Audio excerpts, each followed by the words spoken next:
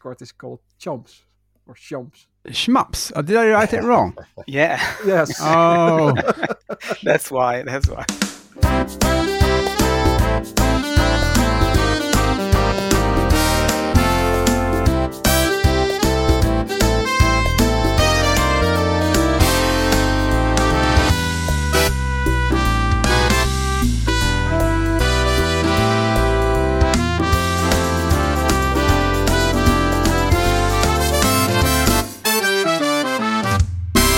Hello everyone, we're here, we're back with another episode, and this time we have a special guest today. But first of all, say hello to our usual guest. Hello Guido. Hi. Hey Diego. Hello. And the special guest of today who loves the topic that we're going to go through. Mark, hello, how are you doing? Hey, how's it going, guys? Oh, it's all good, all good. How have you been? It's been, I don't know, months, ages? It's been a while, yeah.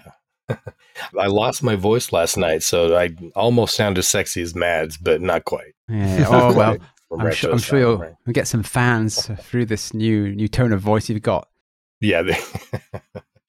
No, I've gosh, it's been wild. We've done some fun episodes over on Retro Asylum recently, and I've took the last one off. Just I changed careers, which is never fun in your mid 40s. But it's been really good. It's just taken more. It's a lot less physical for me, which is nice, but more mentally. And so it's just when I get mentally challenged, it totally wipes me out. And so, yeah, it took. Maybe that's why I'm losing my voice. I don't know. You're shouting at the computer or something like, but it's not working. You know. Yeah. Don't know if you've ever seen those videos. I know. Well, yeah. Yeah. But yeah, we all, I think everyone's noticed that you've gone quiet. I think the guys mentioned it on their last episode as well, that you've gone a bit quieter overall. And I thought, something's happened, and Mark's not writing anymore. It's like, I know. Yeah. It's just taking all my time.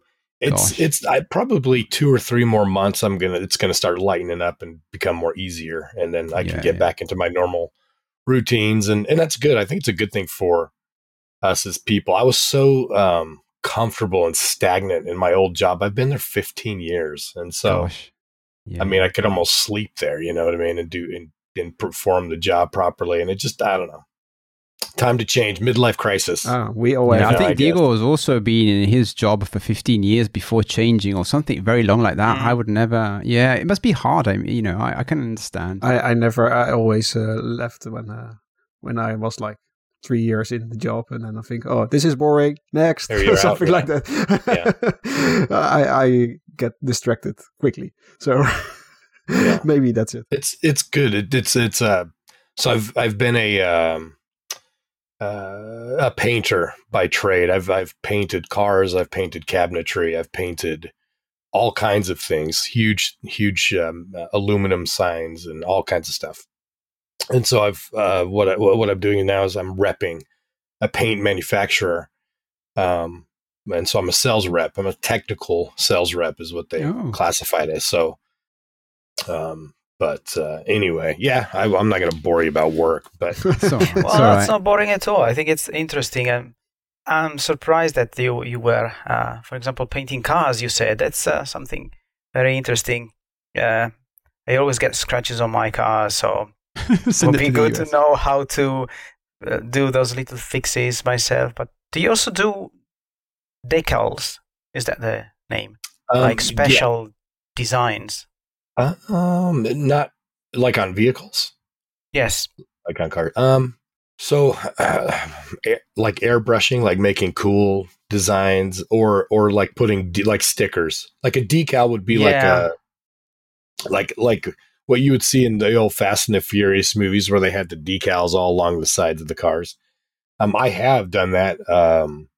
My favorite car is a Trans Am, as you guys know. I knew it. Yes, because you guys know my name on Discord is Kit, which is off of Knight Rider. Knight Rider was a Trans Am, and before Knight Rider, there was Smokey and the Bandit. Did you guys ever see that movie? No. Burt Reynolds, the big black car with a gold bird on the hood. Oh yes, yes. I had a model of that car as well, but I didn't know it was from a series or a movie. Yep. So it's a black Trans Am. That's the model of Trans Am before Knight Rider came out. Had the big bird. They call it the Screaming Eagle or the Screaming Chicken. That's what they said. So I actually painted one of those cars, and put that bird on the hood. That is hard to try because it's a sticker. I mean, to try and get it to line up properly. So I have done some of that stuff. Yeah. What have you been doing, Andy? I was going to thank Mark for his Amiga 2000, which has arrived last week. I have taken it out of the package. It seems all working. I need to find a PSU now, so a power supply for it, and I haven't looked properly. Well, I have on eBay, but the prices are a bit, they're like £200 for a power supply. So there is apparently a replacement from an ATX you can just buy a cable or something for. Yeah, I was going to say. That's. I mean, I could have sent you an original power supply. The problem is that there is no.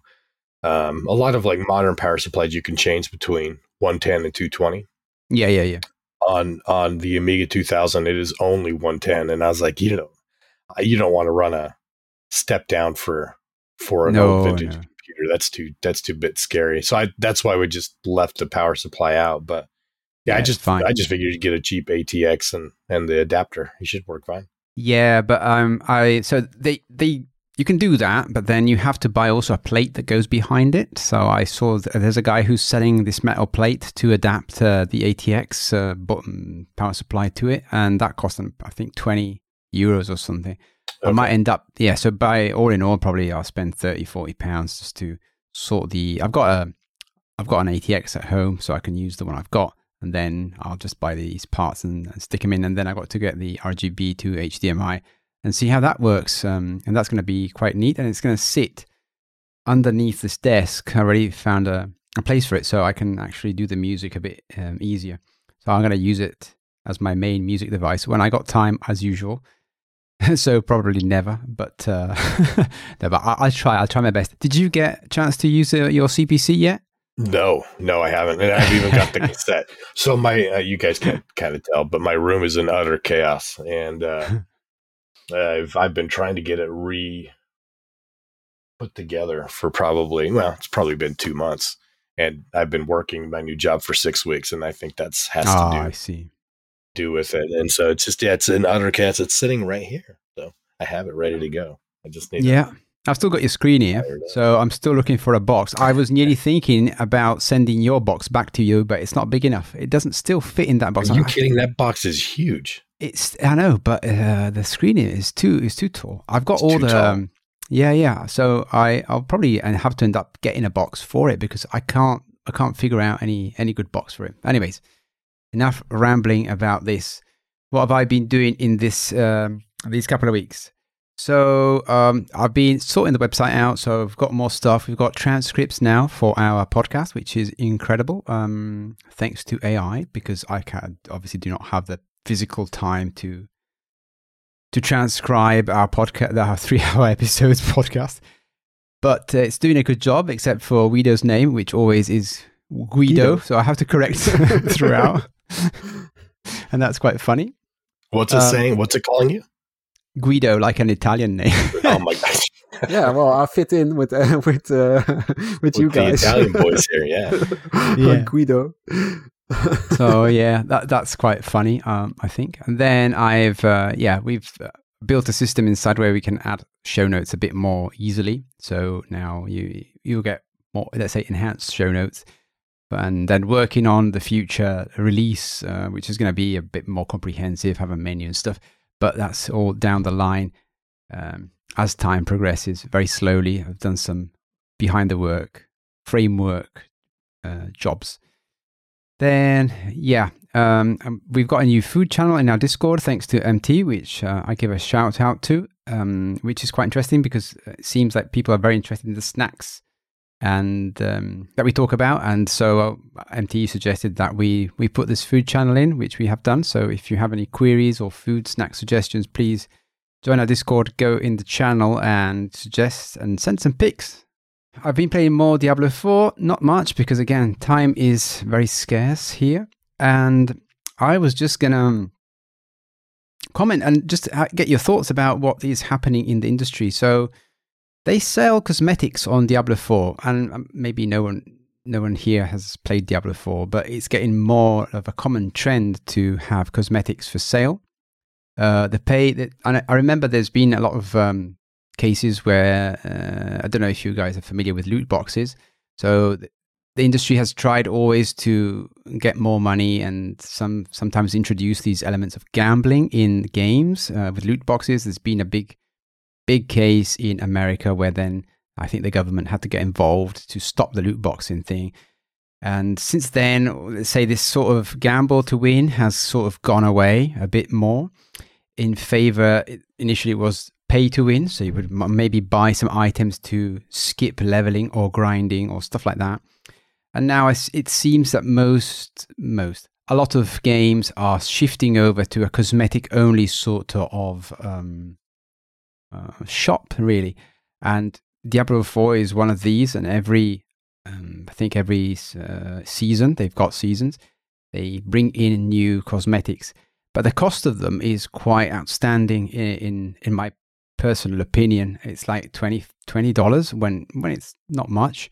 Otherwise, it goes up to 25, 28, 30 when, complete set, let's say, of cosmetics.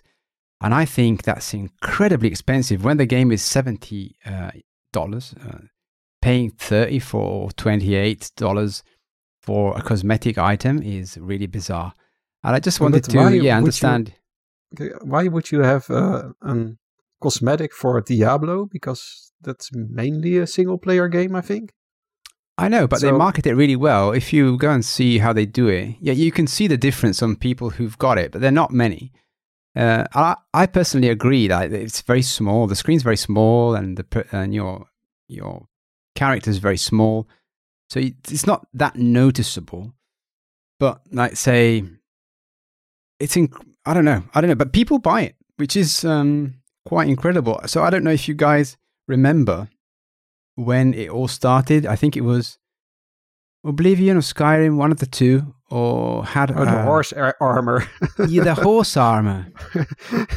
I think so. I remember that. Yeah, that was $3, and people were up in arms. And now $20 and a set of well crafted, by all means, armor and stuff, but no one says anything, and I'm just like gobsmacked. I've been playing Fortnite now and then because my son really wants me to. So, and Fortnite is of course a free game, but in that game also the skins are so horribly expensive. And of course, when I play it with my son starts nagging me like, "I want this skin. I want to look different in the game," because when you start that game, you get one of the 3 random standard skins. You can't even choose. So everybody sees that you never paid for the game and you have a boring looking character. So they sort of incentivize that way to buy those skins. And also when you want to buy a skin, then it's for a limited time. So every month or something, they bring out new skins, and if you want that specific skin, for example, they had a Doom skin for like the Doom guy skin, and I thought, oh, that looks cool. And then I was curious myself, like what would it cost or something, and then it was also like €15 or something. Like, that's why nuts. Would I ever do this?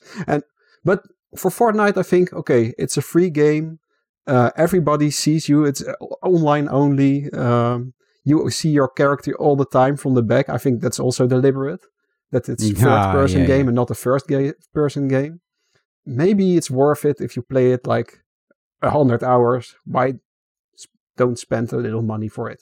But if you bought a game for €70 and you not even play it online, why would you ever buy a skin for it? I mean, Diablo 4 you can play, of course, online. I never played it, but it's not the main thing of the game, the online component, I think. No. Yeah, well, that's the thing. But well, that's if you want criticism, to buy it, well, bless you. but it's crazy. I said to my kid, like, I don't want to play Fortnite anymore with you if you just keep nagging me. You threaten him to leave you. Stuff. Bye. Well, here's the thing for me is like, so Diablo is and then this is the last thing I say. Diablo is a loot-based game. So you go around and loot until you find the pieces of armor that you really like. And then these armors that you pick up and pieces and etc. all have a skin. And they're all different, which is incredible. And they did a big effort and everything. So they already look different from one another. I mean, in families, let's say, if that makes sense.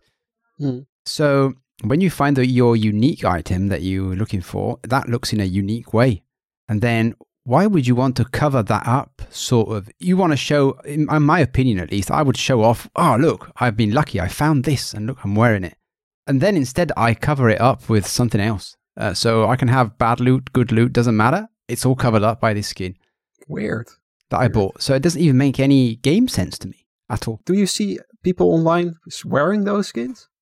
I didn't notice them because a bit like you said, the character is small, but they sell the armor as one as well, which I think see a couple of them in the game.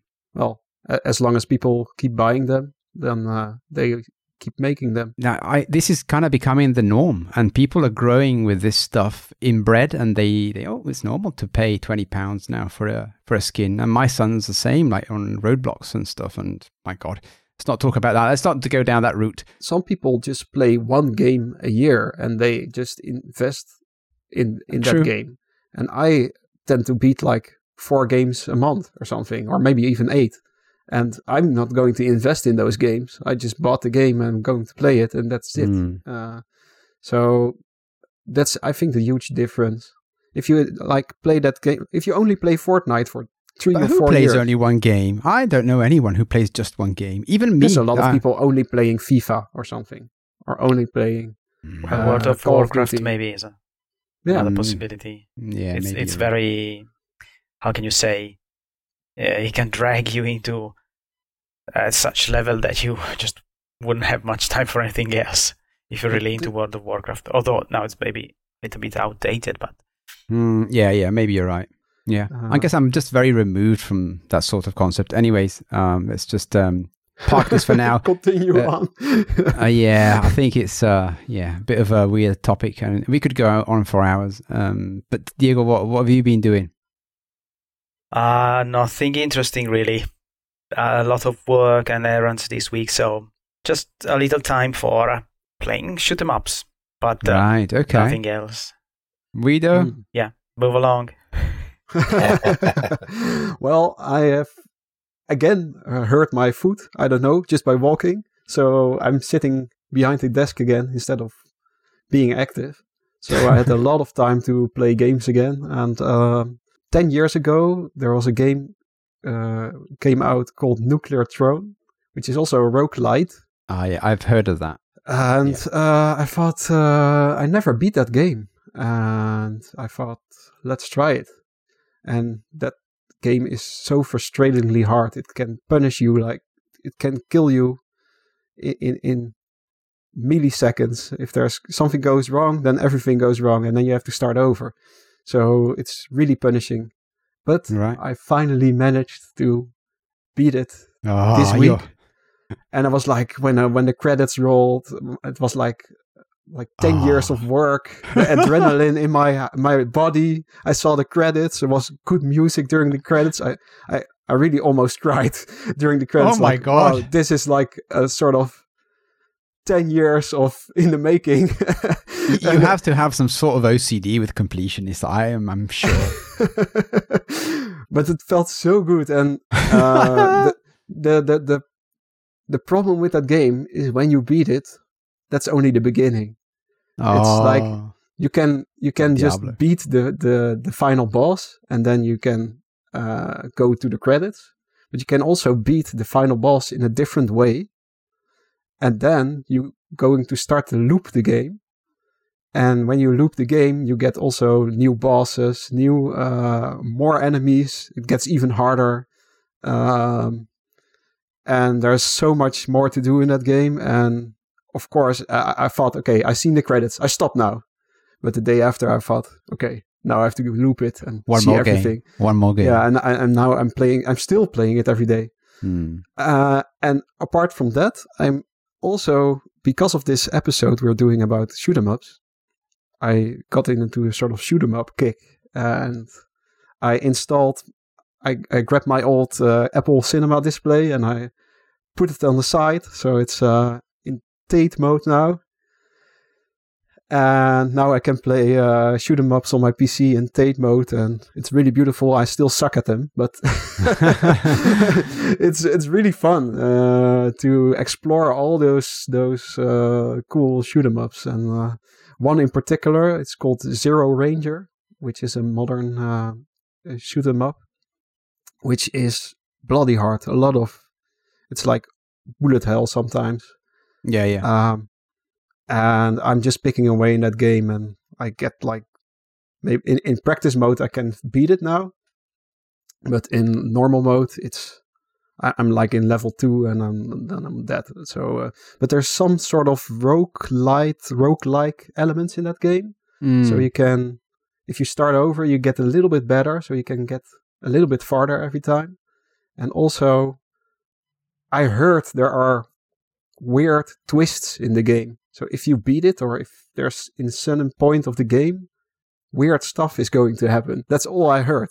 So that is super intriguing to me, because I love those games like Inscription or stuff like that, where weird stuff happens. Maybe there's a shift in game genre. I really don't know what will happen, but I heard is like a really weird twist in this game. So I gladly explore what that will be. And you won't be happy until you've beat it. Yeah, that will be like maybe another 10-year in the making. Yeah, in the making. Oh, why not? Anyway, I wanted to ask you guys about what your history is with the shmup shoot 'em up genre. I can go first, but I have to admit, first of all, that I'm not, and I've never really been a shoot 'em up guy. I played many of them, but it's not really my favorite type of games. But of course, I have a history, because I suppose that in my very early days of playing any video games, shoot 'em ups were already among the most popular ones. Talking about early 80s, so starting with the arcade machines. I think that probably the oldest one I've ever played is Asteroids. If you remember that black and white game with a very little tiny triangular spaceship. But I think it's still entertaining today as well. It's a very simple game, but why not? I think at that age, as a kid, I went through the whole history of vertical shoot 'em ups like Space Invaders and Phoenix Galaxian, Galaga series, and Terra Cresta, Moon Cresta, all of them. Yeah. I probably played them all at the arcades, and a little less the horizontal ones, Defender, Scramble. And yes, I spent quite a bit of quarters back then playing these, but mainly because when I was a kid, there wasn't a large range of game genres available at the arcades, and all those games, of course, had to be designed around short gameplay. And but as soon as I got some home computers, I went the other direction with the more complex games like simulations and management games, building games, strategy games, role-play games, the typical games that last months. But what makes you hate the shoot 'em ups? I don't hate them. I don't hate them really. Okay, but so why? Yeah, I just see them more as a pastime rather than investing a lot of time. Like quick 5-10 minutes game, maybe to take the pressure off after a hard working day or something like that. But I don't think I've ever finished any shoot 'em up in my life. I'm not sure, but I don't think I have. And then when I got home computers and stuff, I also bought a bunch of these games, but I think I never really spent that much time on them. I can tell you later on some suggestions for all computers, of course. Say, not classic titles that everybody knows, but some games that I think are mainly unknown that I can suggest. But as I said, I'm not really an expert. Never really spent months playing the same. And that's really something you should do with shoot 'em up. There's sort of learning curve. You have to learn every intricacy of the game, and then you can beat it without dying or without spending all your life. And that's, I think, the most rewarding way to play it. And you have to invest months. Yes. yes, I can imagine that. Yeah, I think I probably would need at least some level of depth, which in fact it's one of the things that make me like certain shoot 'em ups. Most typically, if you have a power-up system where you actually have to choose which power-ups to get. Like you collect points, credits, coins, something like that, and then you spend them for upgrades.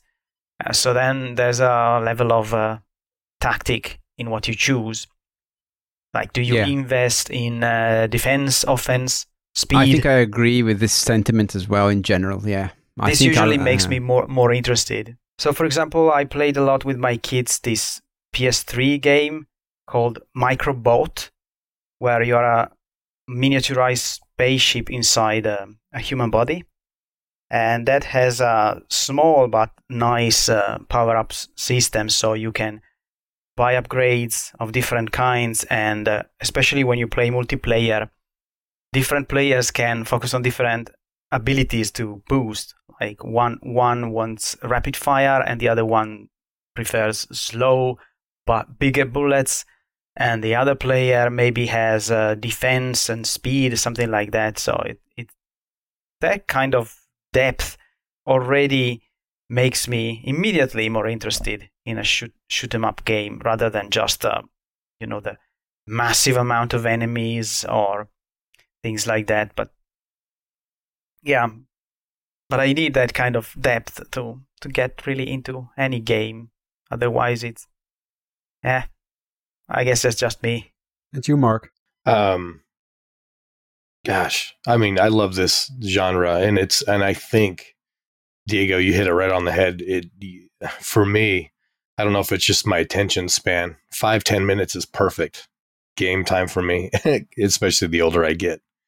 For me, the first time I remember playing any kind of a shooting game, the computer I grew up on was called the Texas Instruments, the TI-99 4A. Yes.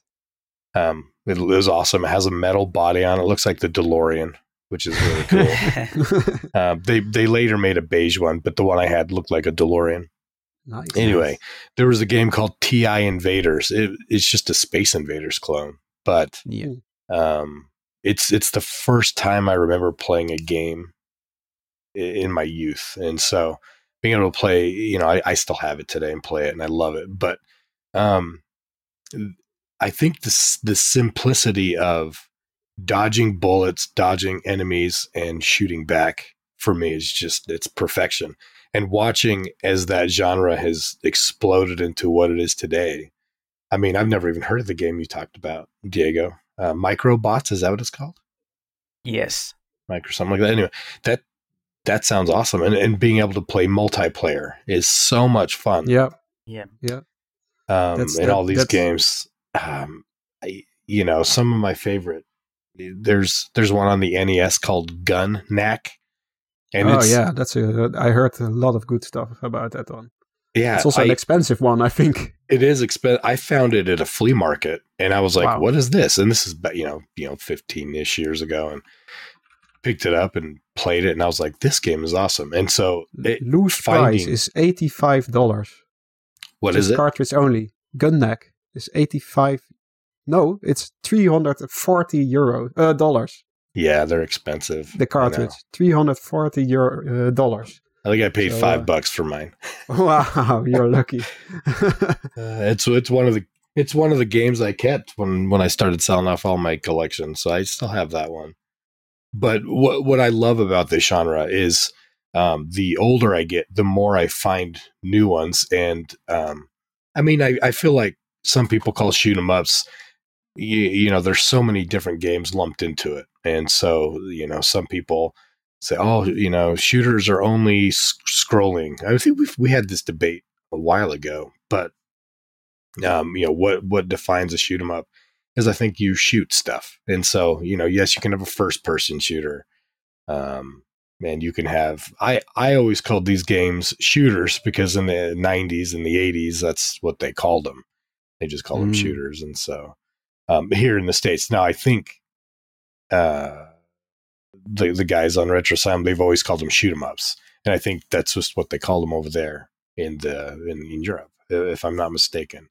Did you guys ever hear them just called shooters? No, well, not me personally. I don't know if I ever gave it a name when I was a kid. It was just those spaceship shooting things. Spaceship shooters. I don't think. Yeah, I don't know. I can't remember giving it a name, like a genre name. It's just I know game. that, you know, on itch.io they call them shooters. Do they? Okay, interesting. Yeah, I guess I haven't really. I didn't know. Maybe it's a US term or something. It must be. But are there any standout titles you invested a lot of time in, Mark? Yeah, I loved those type of games, Gun Knack. They're kind of in a family called Star Soldier, and I think those games are just perfect. I like the vertical. Is it like a caravan shooter? Kind of like Caravan. Some of them are stories, though. I mean, like the Gun Knack is, I mean, I don't want to call it a story, but you go through different levels. It's not like... Okay. I mean, I guess you're scoring attack, but it's not like a timed. Caravan shooters are kind of like timed.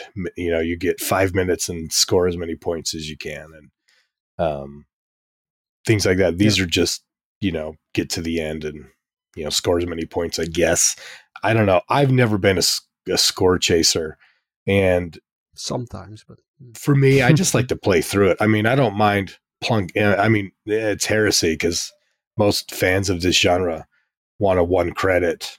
I don't think I've ever one credited any shooter. I mean, I like just thinking back. I don't think so. I'll just credit mash it, you know, like on my MAME and just play through it just to enjoy it. Now there's so much. Yeah, there's a question. Is that enjoyable?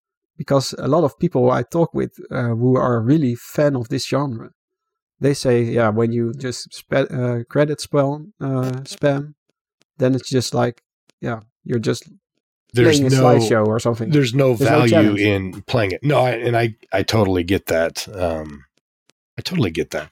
But and I think you were saying earlier is the fun is kind of investing the time to play through the game in one, you know, kind of in one sitting. And I do get that. But again, I just, like, the game I played this, you know, for this episode, gives me the feeling that I could actually probably play through this one. And it's been a while since I felt like I could do that. We played Dodonpachi on the Sega Saturn. Oh man, Retro Asylum. Incredible one game. Too. Yeah, it's incredible. Beautiful game. And or I guess did we play it on the Saturn or was it MAME? Maybe it was the MAME, or not MAME, but arcade. Anyway, game is absolutely stunning. And man, people were getting, I don't know if anybody fully rolled it. I don't recall, but people were getting right to the end. And I think I made it to like level 3, maybe. And I could not get any better. I couldn't get any better. And I get frustrated if I feel like I can't get better, but watching other people get through it was enjoyable enough for me. Yeah, that's also fun. Yeah. I had the same with the nuclear throne. Actually, there's also a lot of bullets everywhere, and you also have to dodge a lot of bullets. And watching those people play, and some people are just so that good. They always get through these games. And then somehow it motivated me to get further as well. So, yeah. But because it looks so fun to be able to do that somehow. But yeah, for Nuclear Throne, for example, which has Shm'up-like elements, it took me 30 hours or something to beat that game. Well, it's like 40 minutes to go to the end. So, there's a lot of time investment, but it felt really good. Yeah. And maybe you do get better. I don't know if I've ever, beyond playing games with Retro Asylum, I don't know if I've, in my older days, I don't know if I've ever just sat with a game and just tried it over and over and over. And it's the beauty of doing podcasts like this for me personally is finding something to focus on, the spread of stuff that's out there for us to play, especially in this in the genre you guys are going with new games for these old platforms. There's so many to play. It's hard to focus on something, and I love that there's things like this to help me personally just focus on something. Yeah. Agreed. So, but yeah, the older I gotten, I started collecting video games. It was like I'd get a new platform, and it was almost instantly what shooters are on this platform. And so I'd buy all these different shooters, and I mean, I bought platforms for a shooter. Do you know what I mean? There was me too. Ikaruga is one of them. Yeah, okay, that's one for me as well. For the GameCube or Dreamcast? Dreamcast. I played it on GameCube. Yeah, that's great. I played that so much. Ikaruga's it's beautiful. I mean, Ikaruga's amazing. Have you ever beat it, Andy? No, it's so hard. No way. I can't. No. I played it a lot, and that game is really when you fail, then you die, and then you get one more credit if you die or something, or if you played for like 5 hours, you get the credit more, and then they give you an extra continue, right? So if you just keep playing for a lot of hours, then eventually you can beat it. I think I beat it, but only surely with a lot of credit. Yeah. A lot of credit. Back in the day, then I had only one game for half a year, so just keep playing. So what's your history, Guido?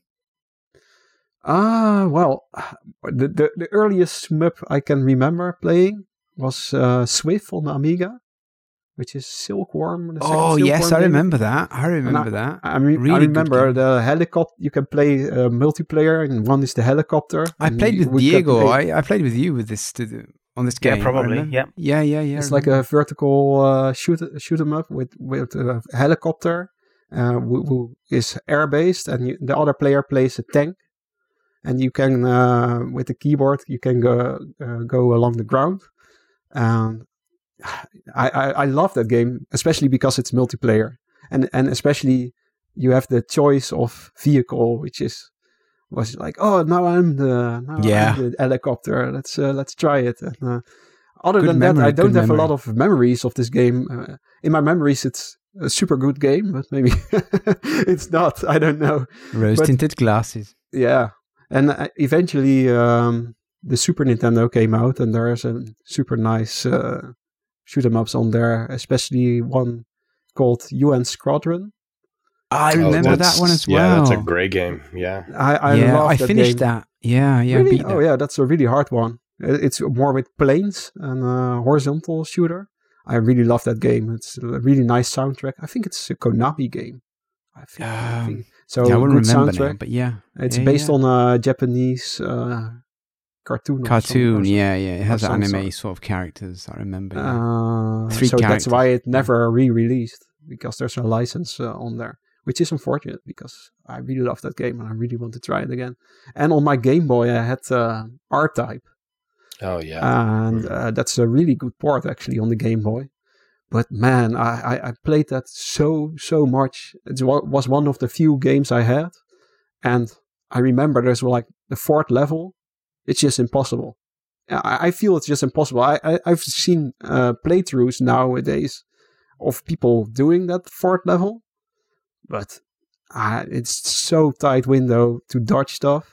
It's really, really hard. But I could like almost blindly go to level 4, and then I always died. So maybe I should go back to that game as well. It's a good game, but it seemed impossible when I was a kid, but I loved it. And of course, Ikaruga in GameCube era, I played that so much.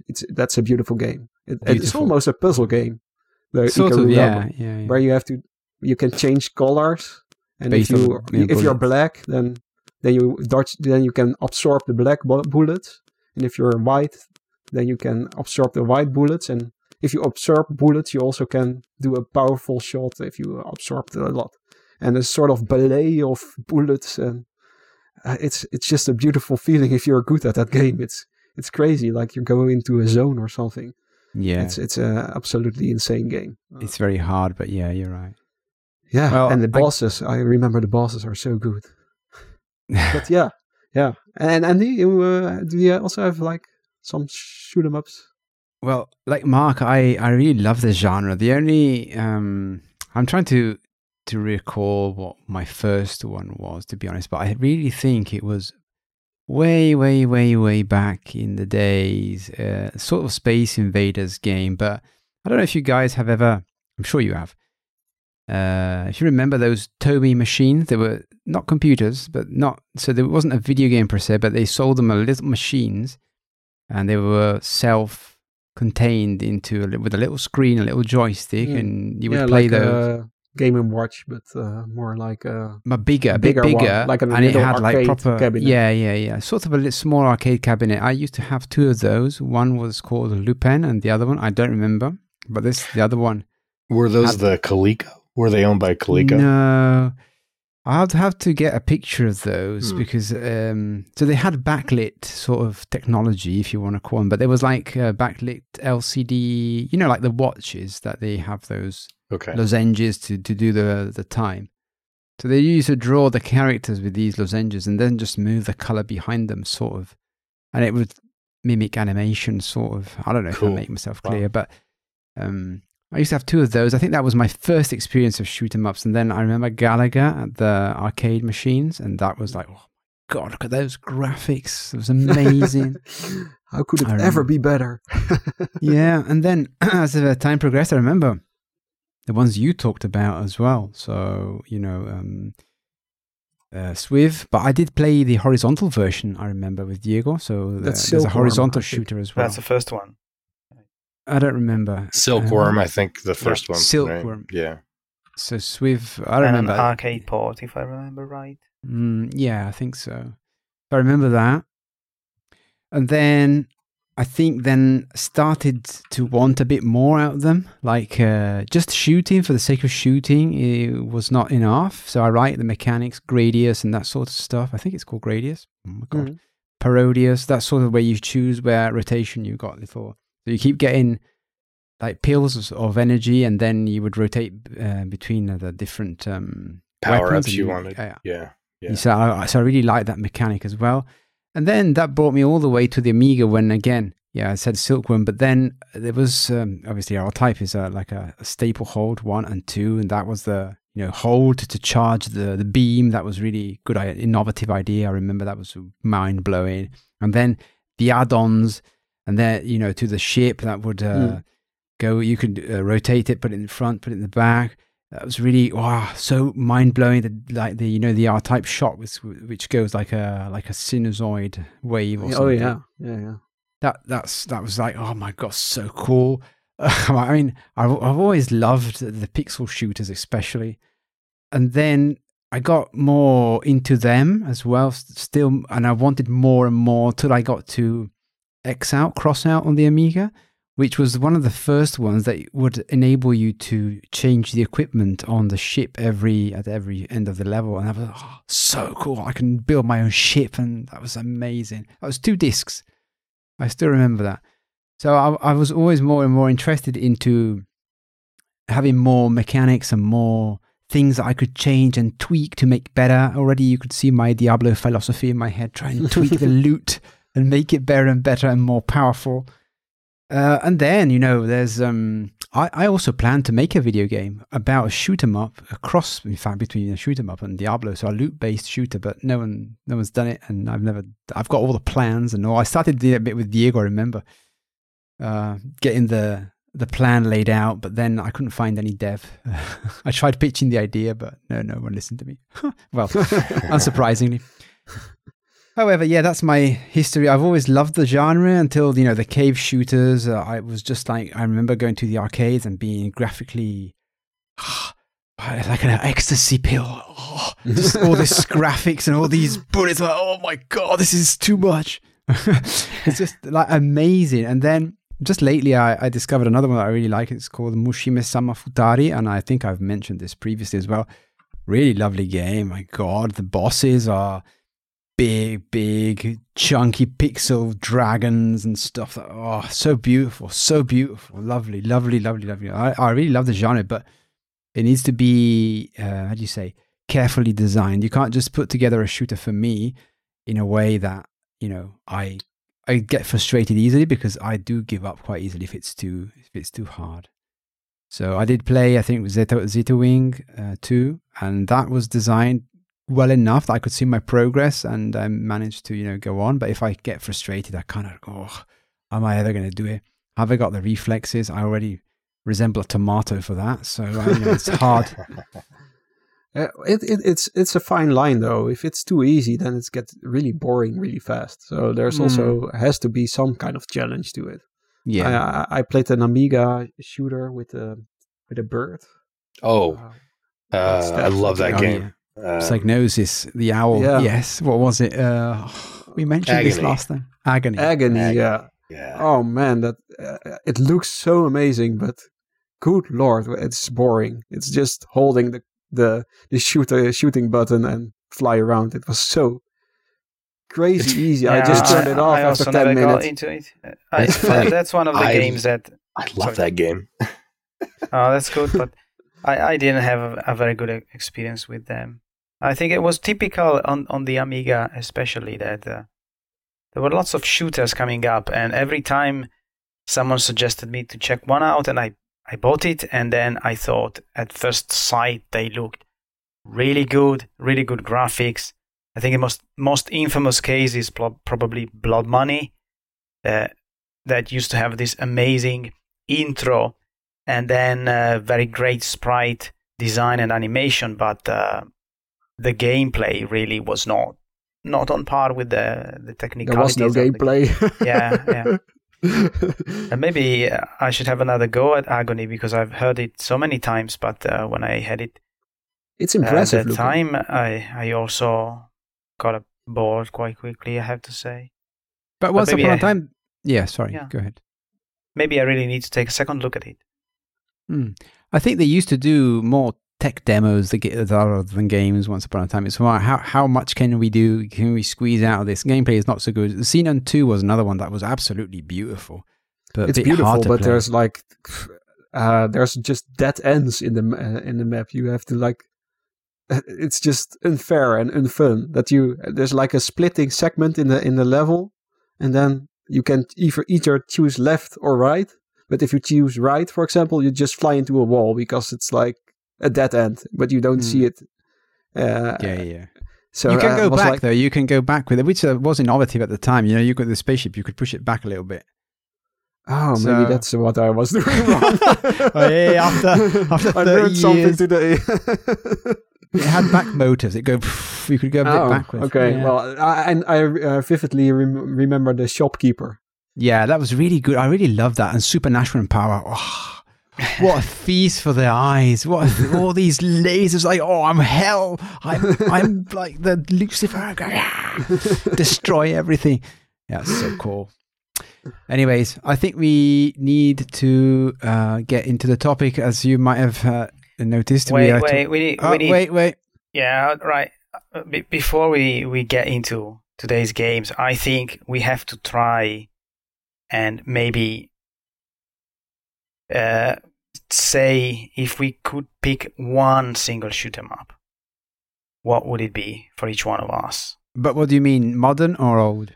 All the time, all the types, all kind of scrolling, and any system. If you get to pick just one, what would it be for you? Not necessarily what you would play right now, but altogether. That's brutal. It's brutal, but it's difficult. God, I'll go first. Sure. First. One of my favorites, and I haven't even brought it up, is it's called Gorf. You guys ever played Gorf? No. Yeah, I remember that. On what system is that? It is, and it's an old arcade from the early 80s. I think Midway made it. Anyway, it has like multiple sections. So you basically, it's, there's like 5 different levels and you keep, there's like a Space Invaders level. And as soon as you clear that screen, it zaps you into another type of shooting. There's almost like a Galaxian type stage, and they get you all the way to the final boss, and the boss is actually, it's almost like you're the Space Invader, but you're at the bottom of the screen, and the boss is big motherships up top, and it's got a shield around it, and you got to kind of blow the shield, kind of cut holes through the shield so you can shoot the ship. It's really fun. If you've never played Gorf, and it's absolutely beautiful on the ColecoVision. It's for ColecoVision. Nice. Yeah. So it's an arcade game ported to the Coleco. It's absolutely great on the Coleco. So if you've got your Mr. Core out, you got to go check that one out. Oh, wow. It's on Mr. Well. And so if I had to pick just one, I'd probably play that one forever. Well, you're going proper classic Great. here. Great. Gosh. Yeah. Nuts. Right. So who's going next? Me. I need time. I need time to formulate an answer. I already mentioned R-Type, of course, which is a classic. But honestly, I would say go play the game I'm playing now for the show. I'll bring later. But if you really want a classic more, then play one of its prequels called Power Strike 2 on the Master System. Beautiful game. It's really amazing. It's a vertical shooter. I think that's my preferred way to play these. I think the verticals, I love the view. It's I don't know, if I play a horizontal shooter, it's always confusing. So I guess Power Strike 2 on the Master System would be a recommendation for me. It's also, I'll go later on the mechanics, because that's in my game as well. Okay. So I can't make a decision for one. It's so hard. But if I... just to clarify, I wasn't necessarily meaning what is the best that you would recommend to the rest of the world, but rather your own pick for yourself, meaning something that means to you, so it doesn't have to be a technical marvel, so to speak. I've got so many. So if I really, really go back in the time, I think like the first one I played, I always got a strong nostalgic factor, which is Galaga. So that was one of my nostalgic ones. But the ones that I had more fun on, either because I was playing together with you, or it was Xenon 2. And the music I remember was absolutely awesome back then. I really enjoyed that. On the Amiga, of course. Yes, on the Amiga. But if I had to play now, or let's say when I grew older, I would probably go with a cave shooter, probably Dodonpachi, because of the sheer, amphetamine sort of effect that it has on me when I see all those pixels. Flashing lights. It's too much. And if I go even more modern, I would say Star Mazer DSP. I don't know if anyone's ever seen that. It's a really good, I don't know, it's kind of a part of the embodiment of what I wanted to make. Not completely. So really good shooter and mixed with other genres sort of thing. But it's amazing stuff. So let's say that I can't really pick one. But if I really had to pick one, I would probably go with Xenon 2, just because of the nostalgia and playing together and that sort of thing. And we nearly beat it, and the supernatural power. I would pick that one, even if the gameplay is not, as we know, so great. Mm-hmm. What about you, Diego? You're the last one out. Right? Yeah, right. And I don't know if this might surprise someone, because I don't think it's considered a great shoot 'em up, really. But the one that for some reason remains closer to my heart, it's an arcade game of the 80s called Gunsmoke. It was a little bit unusual because I suppose 99% of the shoot 'em ups involve being a spaceship or another vehicle, and those few which instead require to be a character, it's usually someone like Rambo or a hero like that. But in Gunsmoke, you are basically a cowboy or a bounty hunter. It's a vertical shooter. It's very simple, but for some reason, it really captured my attention, and it had this simple mechanic that at that time I hadn't seen it before, with 3 fire buttons. So something that nowadays it's not a big deal. You got lots of twin shooter games, for example, for consoles. But at that time, in this game, you had one joystick to move, and independently from that movement, you got 3 buttons, one to shoot forward, the other 2 to shoot 45 degrees sideways. But if you would press middle and right button at the same time, then you would also shoot at an angle between 45 and vertical. Wow, sounds complicated. The firing was a little bit, and if you would press left and right fire buttons at the same time, because your character always had 2 guns shooting, you would shoot 1 bullet to the right and 1 to the left at the same time. Yeah. And I thought that was pretty brilliant, even if it was simple. And I like the fact that the theme was completely different, this Wild West theme, completely different from the usual shoot 'em up. So it always remained something that I liked, even if it's kind of simple, really. Not much going on with this game other than shooting. I've been playing a very similar game lately called Demon Throttle, which is a physical-only Switch game by Doinksoft, the makers of Gata Roboto.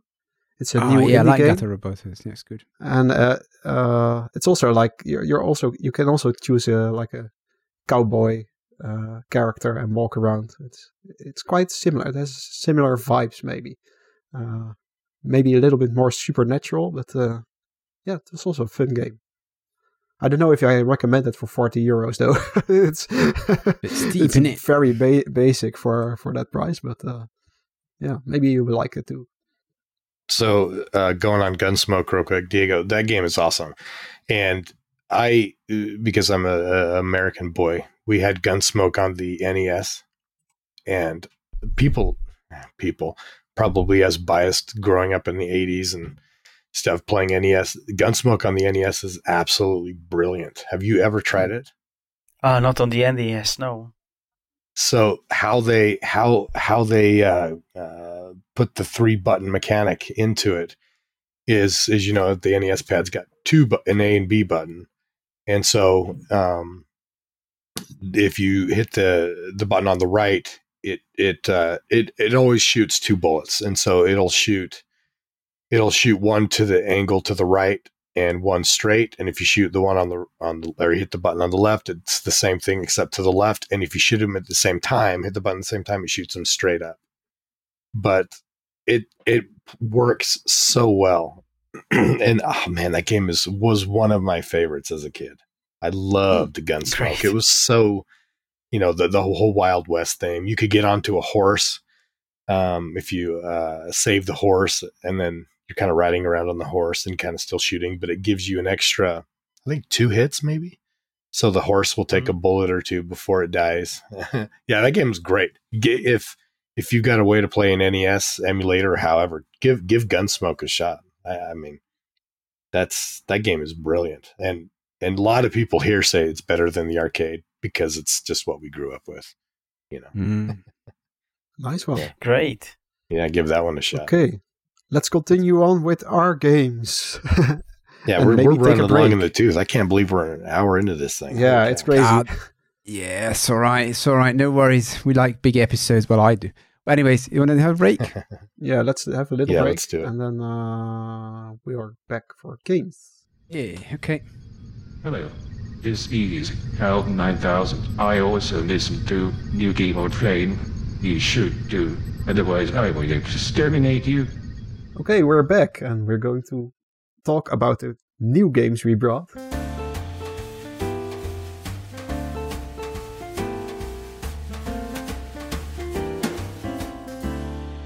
Right, so I've been playing a bunch of new shoot-'em-up games, and I've selected one that, once again, unsurprisingly, it's for the Commodore 64. But what can I say? That's the game I like most, I have to be honest, in my pick. And it also happens to be made by an Italian programmer. Nice. The game is called The Last Defender, not to be confused with another game that I think it's coming up next year on Steam. But this is just a few months ago released, so pretty recent. And it's made by Low Carb Games, or LC Games, which is basically Luca Carminati. And it's available as a free download on itch.io if you want. So The Last Defender is a vertical shoot 'em up without scrolling. So it's kind of similar in gameplay and very likely inspired, in my opinion, by Pang. If you remember the famous game where you are shooting at the bubbles that are bouncing on the screen and then the bubbles split into smaller ones. So, as I said, there is no scrolling in this game. You are moving at the ground level only sideways and shooting mostly upwards, but later you also have to shoot sideways. And setting is very simple. You are a hero fending off by yourself an alien invasion with your laser gun. And so your main enemies are these flying aliens that look a little bit like colorful balls of fur with angry eyes. And your purpose is just to shoot them all down before you move to the next level. Very simple. I think the aliens also remind you a little bit of the bubbles from Pang somehow, but there are also bubbles for sure in this game in later levels. So I think that must have been one of the inspirations behind this author to make this game. But what can I say about the gameplay? First of all, it's a fairly challenging game because these aliens, they move around in not so obvious patterns, and sometimes they drop towards the ground, so kind of like attacking you, although I think it's either a fixed pattern or randomized a little bit, but they're not chasing after you, they're not very intelligent. You get a visual clue when it happens because they start to sort of roll forward headlong towards the ground. And you get this little indicator on the screen with the word foe near it that tells you how many more hits you have to land on these aliens before clearing the level. So some of these enemies take just one shot to kill, others take more. I haven't been able to figure out exactly which is which because it seems a little bit randomized to me. You have some limitations in your laser gun. It kind of has infinite bullets but has a recharge speed mechanic. So you can see 5 yellow bullets on the gun indicator turning red as you fire them off. And when you get out of ammo, they replenish like 1 per second or so. Not too slowly, but still it means you can't just auto-fire blindly. You have to be a little conservative with you firing the bullets. Looks nice. And when you get to the end of a level, you also get some bonus points depending on your accuracy. So some percentage is shown. And so both of these things kind of encourage you not to just shoot as much as you can, but be sensible. Shoot only as much as necessary, which I think it's not usually a concern in most shoot-'em-up games. No. So then, to me, it has that small level of depth that I say that I like, even though there's no upgrades to your weapons at all. But at least you get a nice build-up of more enemies. In addition to the basic ones, after 1 or 2 levels, there's some flying mines or something like that. If you hit them, they destroy all the aliens on the screen, but they also take 1 life of yours. So normally you would want to avoid those flying mines, avoid hitting them. Then you start seeing some missiles at ground level being shot at you sideways. So that's when you also need to start shooting sideways. Gosh. There's a little arrow popping up either on the left or the right, giving you a hint at when they're about to shoot. Then there's additional, I think these black bubbles bouncing off the screen. So another nod probably at Pang. And then there's some aliens, blue aliens, jumping around the ground levels with a sort of shield in front. So you can't shoot them. You don't want to shoot them frontally, but you kind of have to go around when they jump and hit them from below or behind. And altogether, it's kind of a frantic game because there's after the first few levels, there's easily 10 or more of these enemies all around, so you have to keep an eye open all around you. You also get to see some bonus stages where you have to just avoid black bubbles jumping around and pick up as many dollar signs in 30 seconds or so. And there's some simple boss stages, like very simple. It's always actually the same boss alien. It just gets a little harder each time. And it's drawn in different colors, but it's one boss alien really all the time. But I like this game because it just hits a good level of difficulty that's not too frustrating, but it is also challenging. It's not going to be like a pushover, so to speak. And if it's too easy for you, there are a little settings that you can change. There's 3 difficulties, recruit, veteran, and champion, although I didn't actually see that much difference between these.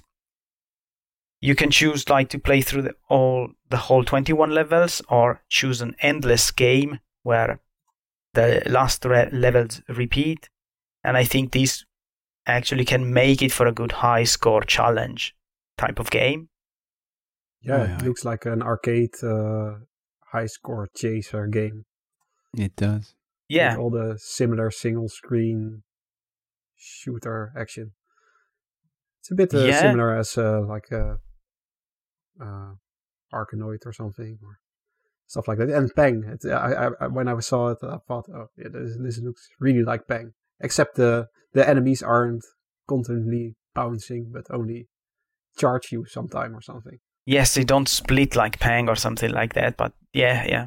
I think that I would really like to ask the author of this game, but and there were little bits that gave me some déjà vus.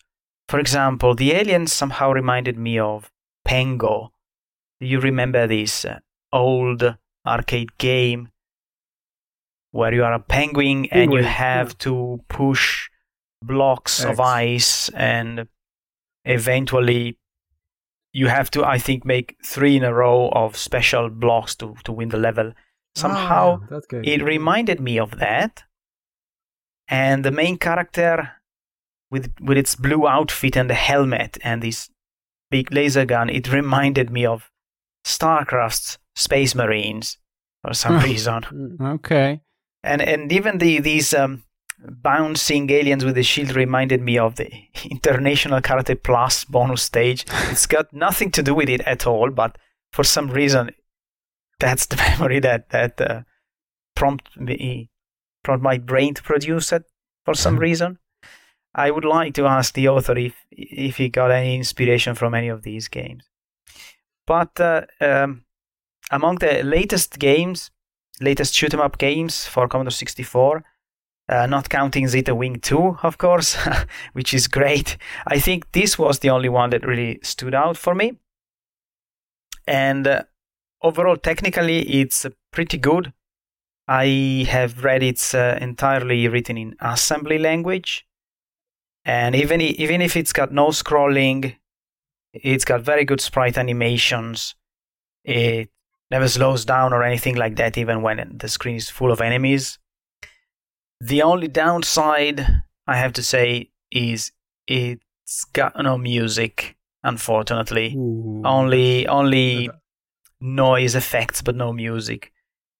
And I don't know if that's because of a run out of because of some technical limitation of sorts, or it just didn't have time to write the music. Because I know the author has written other Commodore 64 games with music and with pretty good one. So I wonder why this one didn't get any music. But maybe we can hope for an upgrade. Maybe number 2. It looks really, really amazing. Like it's not amazing graphically. It is good, but it looks very polished by what I've seen. It's not like very diverse. It's not like every background is the same. It looks a bit samey all the time, but what there is, it looks good. It's polished. I keep saying it's got different. I see the mines. When you shoot the mines, you die. There's that line, the white line near you, but I don't really understand what that's for, to be honest. Pulsating horizontal line. I don't know either. Yeah, I didn't get it exactly either. Why? What is the purpose of that? If it's some level below, something happens, so the bouncing aliens on the ground stay below that line, but you wouldn't need that line to remind you that. Yeah, it's odd. What's the foe at the top? I don't understand that either. It's just an indicator that tells you how many more hits you need to land before finishing the level. So you could easily just say that, of course, you need to kill all the aliens, all the flying aliens. As simple as that. But some of them require 1 hit, others require, I think, up to 4 hits. And that foe bar tells you how many hits altogether before you finish the level. Also because sometimes new aliens appear on the screen. So you might start with 4, at first level I think it's 4. Then you dispatch some of them, but more are coming. But the total number to finish a level is fixed, and it actually is, what matters is the total number of hits that all the remaining aliens altogether need to take before you have killed them all. So that's the indicator. I mean, I don't know if I would classify this as a shooter, but since you picked it, I mean, it looks good. No, why not? And you dodge bullets, so... You are dodging and shooting at many maybe you're enemies. right. Maybe you're right, but it looks like some sort because of your family. He's got something against you. Yeah. Oh, okay. So this is made in 2023, I see. So quite very recent and I keep saying very polished. Not so apparent from the screenshots, the polish, but some, when you watch the gameplay, really nice. If I may add also one thing that I think that the author was very smart in including is that it lets you choose 3 different ways to control or actually to shoot the bullets. Well, I think the playability is very good, meaning it's very slick. The controls are very, very slick. But he made it possible to control the shooting in 3 slightly different ways, especially when shooting up. There's an option where you just press fire as you move, and you shoot left and right, and then if you move up and press, you shoot up. But there's also a simpler option, which is actually the default, that you just move the joystick up to shoot, and it's a little bit faster. So probably if you go for a high score, you will eventually use this method of controlling, just moving up to shoot. And then there's a third one, but I found that one more confusing, that you have to actually move down to shoot sideways, and it shoots in whatever direction you're facing already, and then fire to shoot up. But I wasn't really able to play with this one. It was too confusing for me for some reason. But it's good. So you can find your favorite control and maybe that's a tilt mode that you tilt your monitor and then use those controls like an arcade machine. But tilting the screen 90 degrees. What? I don't understand. Okay, but in some arcade cabinets, your screen is tilted like 90 degrees. You mean tilt mode again? Yes. But I don't think you can do this here, can you? No, not in this game, no. Okay. Maybe those I thought maybe those weird controls are dead. No. Okay. All right, that was my pick. Nice. At 10,000 points, and then every 20,000 points you earn extra life. Up to 6. Nice stuff. Yes, I think that is one thing that can probably make this a good fit for a high score challenge, because in theory there is no score cap, there is no ending. You could just, if you survive long enough and get more lives, even though you can never get more than 6, which I think is also good, so it doesn't really last forever. And the game is it's kind of challenging, really, because at some point you really have a lot of stuff on the screen and it's almost impossible not to get hit. So, but at least potentially you can go on and get any high score as you can. So, but this doesn't have a multiplayer, does it? So no, you can't play unfortunately, two. No. That would be a great addition, I think, like Pang, because I thought similar to Pang, you can have two players in Pang, can't you? Yes. So that works well. Well, we've got a Commodore 64. Wido, what are you bringing? I'm bringing a Game Gear game. Handheld. Wido is a synonym of handheld. No, it's not always. I have to put an asterisk to the Game Gear game, though. But I'll talk to that about that later on. All right. I brought a sequel to Power Strike 2 called GG Aleste 3. Okay. And Aleste is a famous shooter series. It has a lot, like Musha Aleste, Super Aleste, I think, on the Super Nintendo. Mm-hmm. There's a lot of Aleste games. And so you think, Wouter, why are you bringing not a retro game and not a new game? But this game actually is made in 2020 by M3. I don't know if you know that company. I do not, and I was just thinking if it was an old M2, company. Sorry. I say M3, but it's M2. M2 did a lot of conversions of Genesis games to, for example, the 3DS. So they made 3D versions of Outrun, for example. They do a lot of like retro throwback games. Yeah. I think they also did Gunstar Heroes for the Game Gear.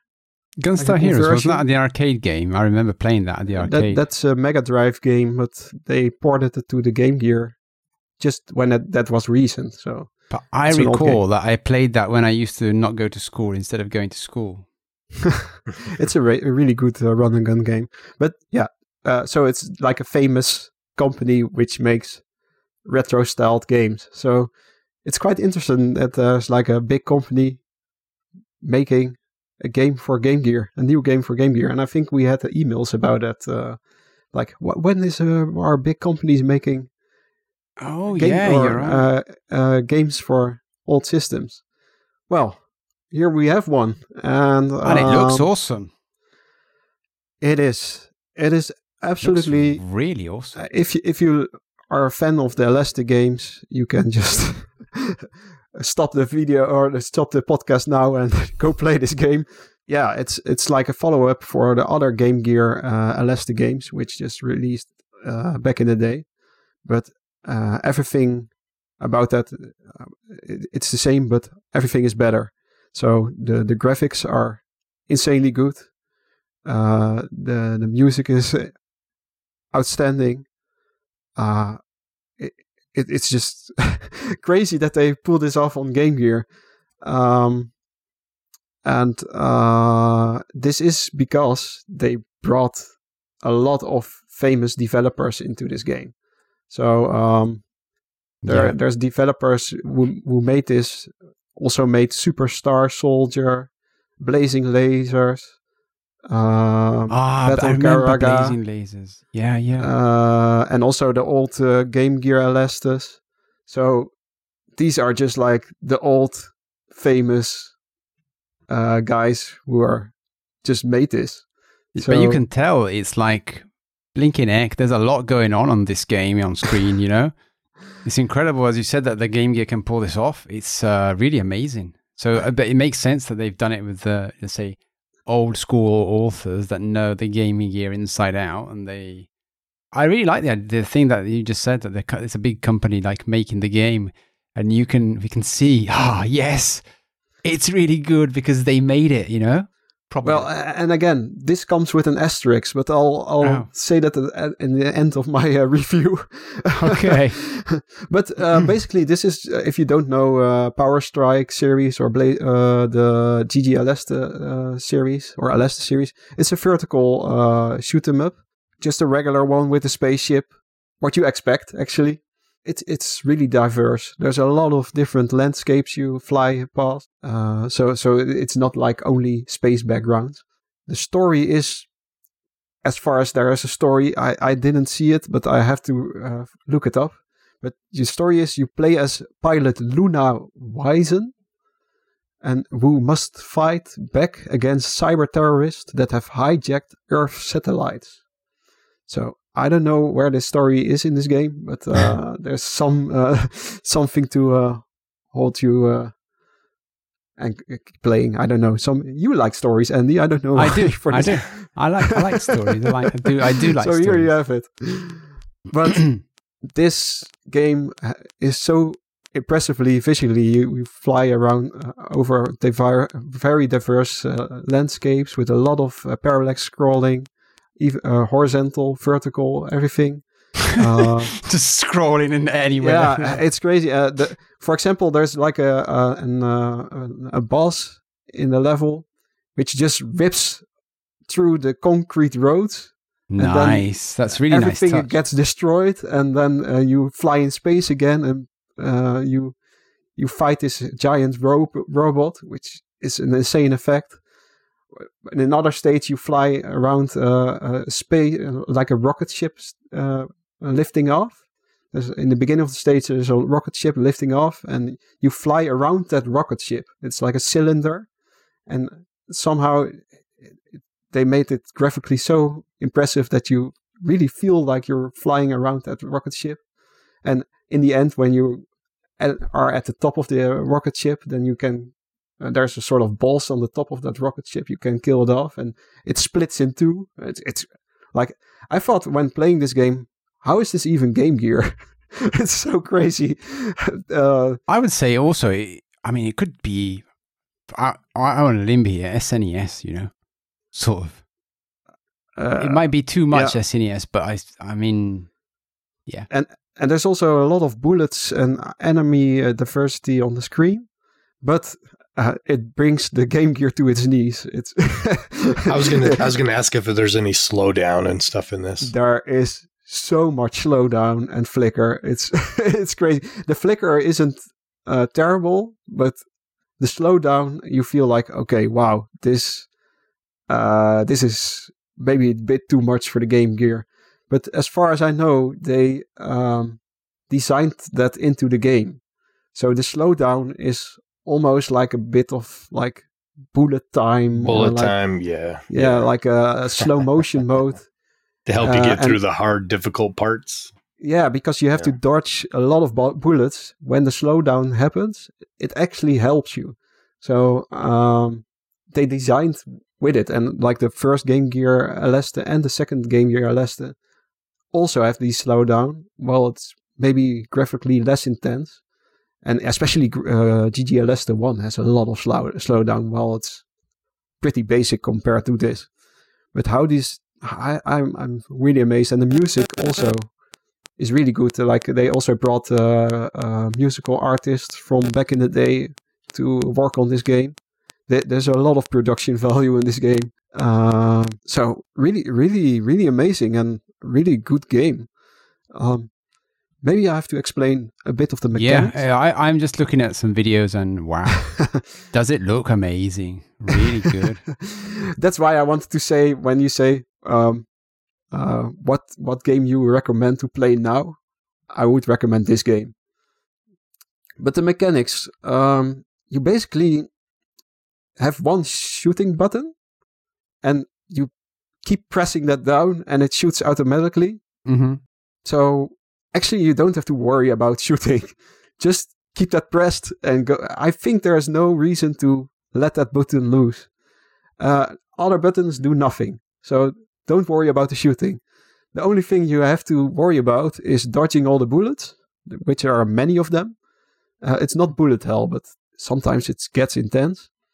And also there's a lot of pickups in this game. Didn't you have bombs? Because you said you no, don't have... No? You don't have bombs. It's just shooting. It's just a regular shoot button. But there's a lot of pickups in this game. Wow. And it also scrolls horizontally. Sorry. I just... oh my God. Amazing. Amazing. So there are letters you can pick up. Mm-hmm. These letters are your secondary weapon. So you have A, C, D, F, R, and T. There are 6 different secondary weapons, and I found they all got their own use. So, for example, you have a sort of homing missiles, but you also have a fire bombs and also sort of shield around you. So there's certain times in the game where maybe it's wise to change weapon because maybe you can shoot back, or you can instead you only fire in to the front. You can also shoot in the back, and sometimes that's really needed because there's a lot of enemies coming from you behind of you. Then there is the big P chips you can pick up. There's like an icon with a P on there, a big icon. These upgrade those special level weapons. So you start with a level 1 special weapon, which only shoots, for example, only one projectile.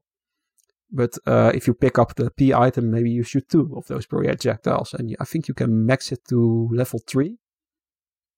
And there's also small P chips, which are small red icons with a P on there. And those drop a lot more. And you have to collect them to upgrade your primary shot.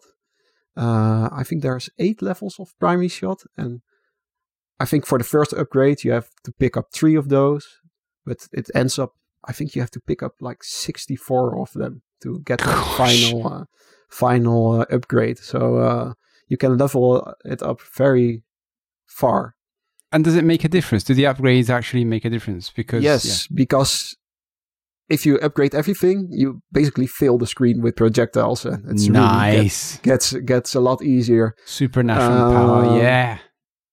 Also, you can shoot away some of the bullets. If I think there are orange bullets, you can shoot those away. So that helps. Also, when you get more than 20 of those P chips, then you get a shield. So then you can get hit once more. So that's very helpful because this game is when you get hit by one little tiny bullet, you're dead. So there's that shield is really helpful to tank at least one hit. The other benefit of picking up items is that you get a little small invincibility window. So you can also sometimes use that really tactically. If it gets really hectic, maybe it's wise to get an upgrade you maybe don't want, but just to get those few seconds of invincibility to dodge all those bullets.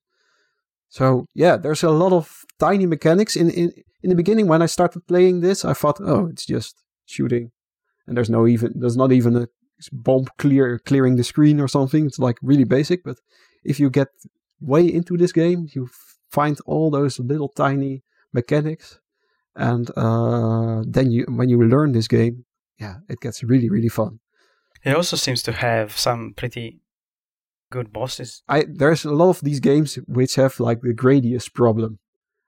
That's when you die, you get downgraded to nothing, and then you're basically game over because you can't get any further. This game has it a little bit, but when you die, you get set back one level of your shots, your primary shots, and your special shots. So you get a little bit of that Gradius problem, but you still have a chance.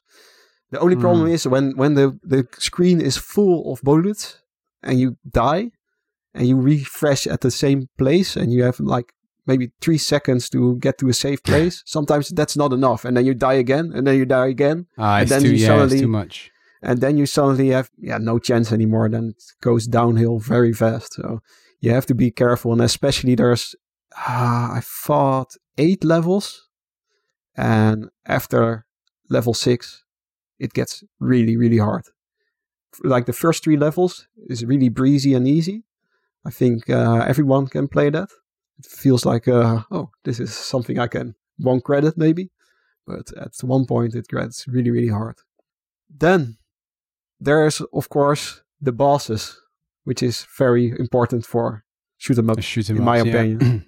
Yeah. And also these get pretty creative. For example, there's one sort of crab. You were saying before, the one that comes out of the concrete. Yeah, but that's just the really impressive one. But there's also bosses with special mechanics.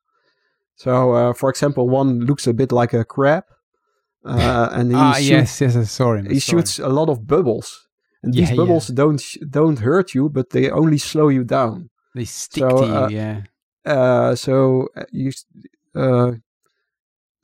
and also it shoots a lot of bullets, regular bullets. But somehow, because of the slowdown, again, it's also helpful to dodge those bullets. So it's interesting that you maybe want to pick up those bubbles to get a bit slower through those bullets, which is very interesting boss design, if you ask me. There's a lot of creative stuff. Yeah, there's a lot of creative stuff. There's a little level, so I'm looking. There's a level with all like little squares in the background, and enemies basically generate these little squares like tiles. They kind of lift out, and they're actually enemies, and they fly towards you. Really, really creative. Yeah, there's a lot of enemy variety with different bullets and different shots. It's really cool. There's also a boss which steals your sub-weapon, your special weapon. So you get left behind with the pea shooter until you wear him down enough, and then you get it back, which is really cool. There's one boss which is below the water, and sometimes it pops up the water, and then you can shoot it. And there's so many nice graphical effects as well. It's just a professional made game. You see it in everything. Yeah, totally. And then I get to the main elephant in the room. Okay, the asterisk. The asterisk. You can't buy this game. Or at least it's really hard to buy this game. This game only comes on the Aleste collection on the Switch or the PS4. And this game is only available in Japan. So you can only buy it in Japan. So you could buy it with a proxy, couldn't you? There are some companies that do that. Yes. Okay, but then there's the price. How much? Yeah, give us the second asterisk here.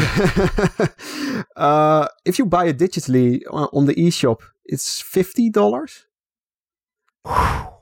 Of course, you get more than only this game. You get GG Aleste 1, you get GG Aleste 2, you get Power Strike 1 and 2. I think maybe another one. So, and you get this game, which is totally new. And if you buy those games on the Master System or Game Gear, you also, these are like 200 euro games alone. If you want GG Aleste 2 on the Game Gear, it's a crazy. Yeah, they're way expensive. Yeah. But I'd really love this game. I was thinking, I'd like to get this game and actually play it on the Game Gear, like the proper Game Gear. Yes, and they also brought out the Game Gear Micros in Japan. And these are like the size of a Matchbox car. like really tiny. They're like 8x4 or something in centimeters. It's a 1-inch screen. Yeah, really and they made one special edition, which is white and had all the 3 GG Aleste games on there. But of course, it's special edition. It's rare. It's expensive. £400. You can't find it. Only in Japan. So, and also a tiny screen. So you don't want to play it like this. So that could be an option. And why I'm talking about this now, because this game is released in 2020, like half year ago, finally someone hacked that Game Gear Micro, got the ROM out of it, and made a patch to make it work on an actual Game Gear. And it works. I played it on my Game Gear, and it works perfectly fine. Other than that, the emulator they use on this collection and also on the Game Gear Micro is a little bit overclocked. So on the actual Game Gear, it even runs a little bit slower. It's not a big problem. And also, I think there's one music channel missing. So, but also that didn't feel as a big problem. It worked pretty well. So that's actually the way I played it. Of course, it's in a very gray area of legality. So I don't know if you want to play it like that, but I love this game so much. I bought the Switch version as well. I imported it, and it's on my way. I think I get it next week or something. I'm going to play all these Aleste games because it got me really hyped to play them all. Me too. I'm surprised, Mark, you haven't got this, the number 3. I would expect you to be all over this because this, I feel compelled to buy it, and if I feel compelled to buy it, you must be like, oh my god. No, when Guido was saying he bought that Switch, when I was like, oh man, there's so many great collections on the Switch, and this is one I don't have, of course. So it's on my radar for sure. And I love the Game Gear and all the Aleste series. I mean, I remember I was talking to you about like this. I call it like the Star Soldier kind of family of games. This is it. I mean, these games to me are the pinnacle of perfection. I love these type of games. This one looks incredible. Yeah. Really the benefits of having the collection is also on the Switch. You have the side panels because it's like the Game Gear is a square screen, and you have a wide angle screen now, or a wide screen now. Mm-hmm. You can see a lot of statistics on in the borders of the game. For example, how many of those chips you already picked up. It's really helpful to see when you upgrade your shots and in what level your shots are. So that's a benefit. And you can also, in the menu, you can disable the slowdown if you want, but it makes the games infinitely harder. So you probably don't want to. And also, actually, there's also a hard mode on this game, but I can't finish this game, so I stick to normal. But I really want to play this game. I want to try to 1cc this game. I now play it on 9 lives. You can select how many lives you start with. I just normal mode with 9 lives, and I guess like at wave 7 or something, or what is it? It's good. 6, I think. But it gets intense.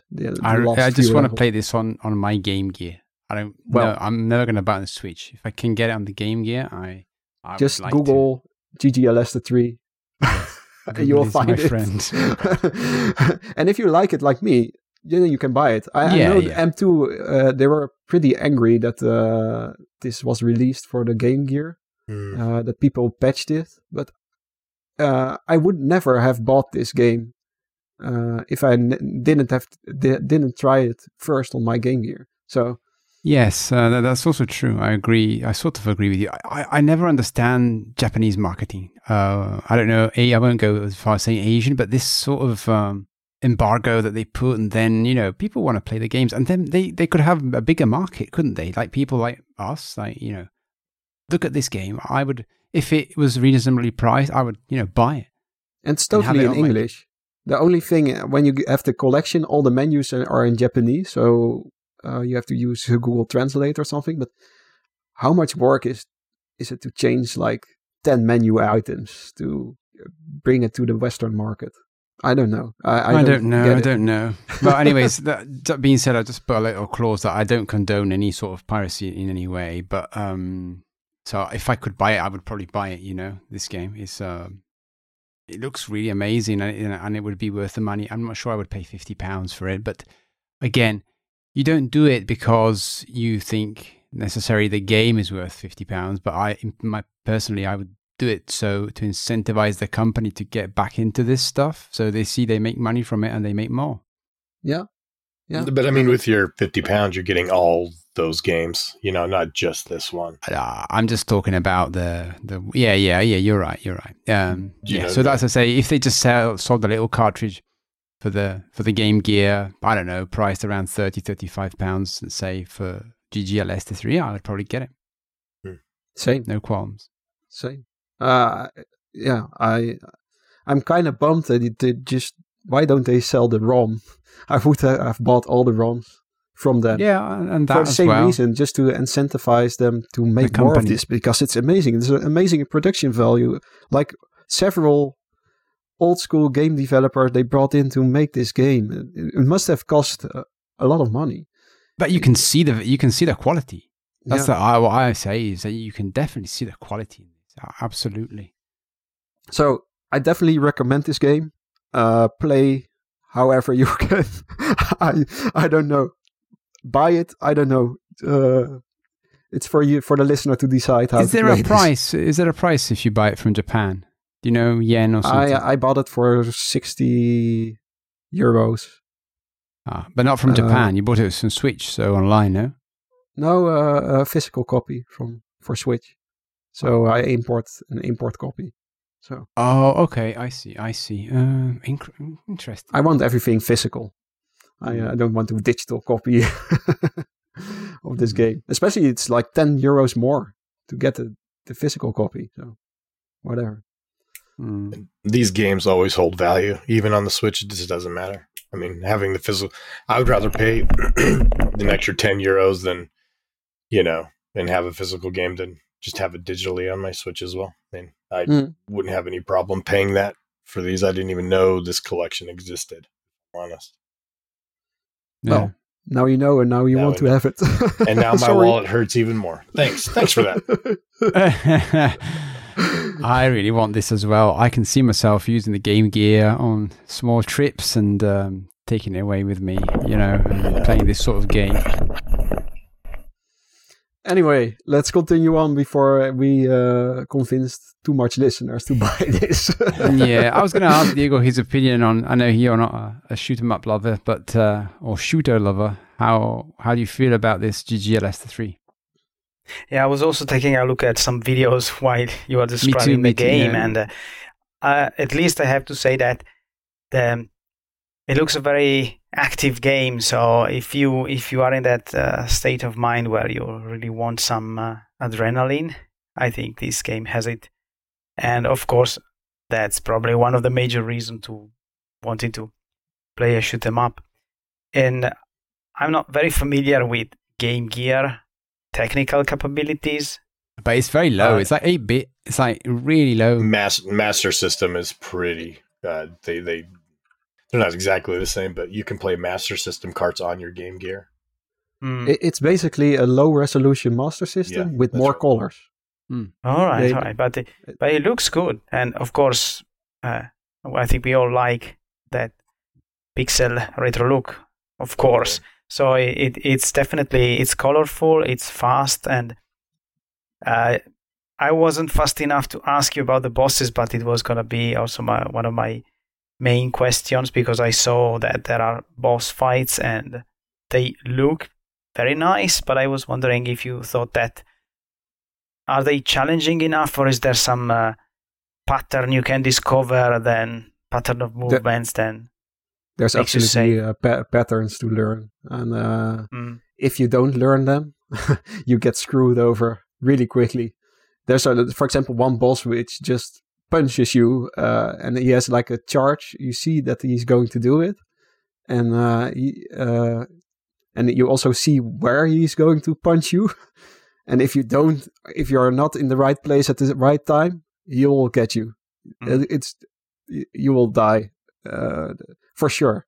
So you really have to learn, especially the later bosses. They're really punishing, but you can learn them. They have a really nice tells of when what attack will happen. So yeah, it's just masters who made this. You see that there's old masters making this. It's just really well crafted game. Yeah.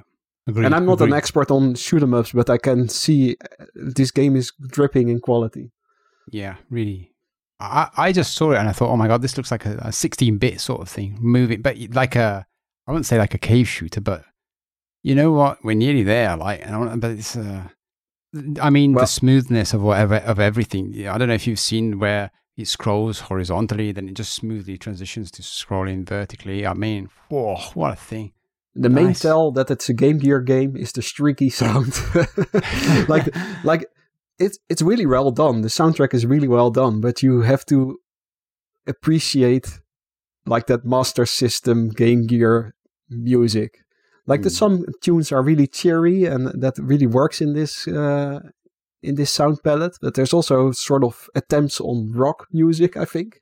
Yeah. And, it still works, but yeah, you have to get used to that sound, I guess. I really love the Game Gear sound because it's nostalgia all over for me.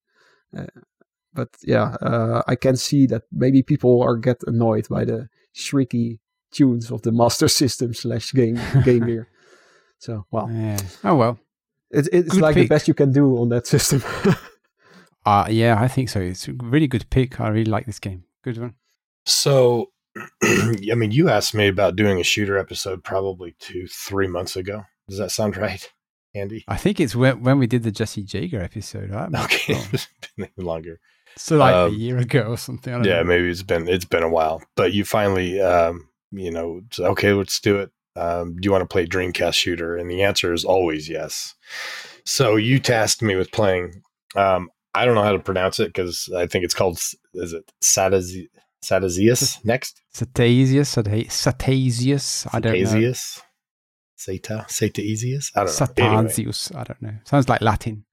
Yes. So this game is. It was. Well, I guess it was. So I have no background information on this game, right? So this game looks and is obviously definitely inspired by the likes of Gradius, Salamander, that type of horizontally scrolling shooters where you get to pick your weapons and things like that. Yeah. This is a sequel to a game called Satazius, I believe. And these are released on the PC, right? I think. I think some other platforms. I didn't really look that close into it, but for whatever reason, somebody they took it and said, we're going to slap this thing on the Dreamcast, right? So initially, when I first started playing, I didn't realize it was ported to or came from a new system. I just assumed it was built for the Dreamcast, and playing it through composite, I was losing. I couldn't see the score on the top of the screen. Yeah, I was losing stuff. Yeah. And I was like, and of course, the loading screen where it was low, showing loading, it was very blurry. So I'm like, this is done in like high resolution. I'm confused and it was kind of off center. And anyway, so it was kind of fun. But I played it, and I played it that way for about 3 hours straight. And let me tell you, whoa. I can't hardly focus for 3 hours, let alone, even though I love these games. I start off, okay, I'll just pick this. So the way these mechanics work is it gives you 3 options, or 3 or 4. Gosh, now I'm forgetting. But you pick your main weapon, your secondary weapon, and then a secondary weapon, and then your bombs. And so what you can do is rotate between your secondary weapon, but you can't rotate.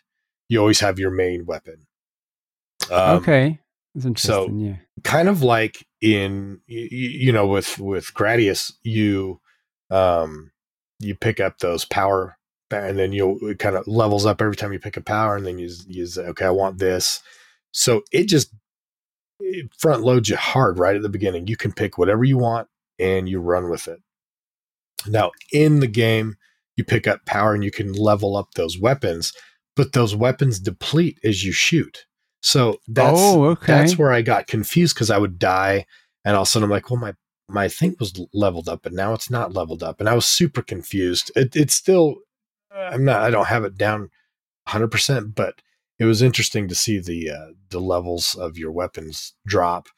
But do they deplete as you use them, or just by time? They do, like the power of them deplete. So you have, but the more as you shoot. The more you shoot, they just deplete, but they don't go away completely. You still feel completely invincible. I mean, these between the two weapons that you're constantly shooting. I mean, there's one like a whole. So similar to those caravan shooters where you get the bullets that you got like 3-way or 5-way bullets shooting out of your ship. That's one. So it's just instantly shooting like that, as well as your secondary. One of the ones that I liked a lot were just the homing. They weren't even missiles. They were just blue streaks of energy, and they would just blast. I don't think they're very powerful, but they're very effective. And so you could be anywhere on the screen, and then those things home into wherever they can go. And it's just, I mean, if you start this game and you feel like you're invincible. I mean, you're like, wow, it's like I'm instantly powered up. I'm like Guido was saying, as soon as you die and you lose all your weapons, you're dead. You have to start over and kind of build them up. This doesn't feel like that. It just, and in a lot of ways, it's like, oh, well, it's going to be too easy. Well, no, it's this game. So, I'm like, the first level, it's just throwing enemies at you and you're just blasting through them. And I Guido, I started with normal, and I think the first these levels are pretty short. There's 6 of them. 6 levels. Oh, that's a bit short. Yeah. Okay. Yeah, but a little short. But maybe that's why I kept with it, because it just felt like I could do it again and get to level 2 or 3. So I started with normal. I probably was 30 to 40 minutes in. I had not beaten the first level. So Lord. I was like, what in the hell? But then what happens is, as you die, you can pick up, or you can change your weapon type, right? So, okay, well, maybe this weapon's better in this. You get through this first little bit, and, it's kind of teaching you the mechanics. This can happen. It's not graphically like stunning. It's not your cave type shooters like you're saying, Andy. It's not. There's some multi-scrolling, but it's not like what you would expect out of a crazy Dreamcast type shooter. It's very basic, I want to say, but that doesn't take away from how fun this game is. So once you get honestly, like some of those graphic crazy stuff can be distracting as well. So maybe it can good to keep it a bit simple. There's a lot of times I get lost in like, oh my gosh, where's the bullets? And I die, and I wasn't even paying attention because I'm looking around the screen and all the fun stuff. I always have that problem with shooters in general. But the first boss comes in, you get to the end of the level. It's only, it can't be more than like 2 minutes or 3 minutes long. The boss comes in from behind, and all of a sudden you start scrolling really fast. And this is like Gradius and R-Type. You can't touch the ceiling or the floor in lots of sections. It puts you in this maze where this boss is chasing you and shooting you. And so you have to be kind of on the middle front of the screen. Yeah. Wow. Where he's chasing you. And I died here every time. And I'm on normal. I mean, like I said, I probably played this thing a dozen times or more. And I'm getting mad. I'm like, I know I'm not terrible at this, these type of games. I got so mad. So I was like, you know what? All right. You convinced me. I'm going to go back. I'm going to just start on easy button mode. Went to easy, blew right through the first level. And okay. I couldn't even really tell you, because he's still shooting you. He's still doing these different things. It was just seemed to be a little easier to control. I don't know. So I was like, okay, I'm going to beat this on easy, because I think I made it on my first playthrough all the way through like level 3. Once I started on easy, got through pretty quick and easy. And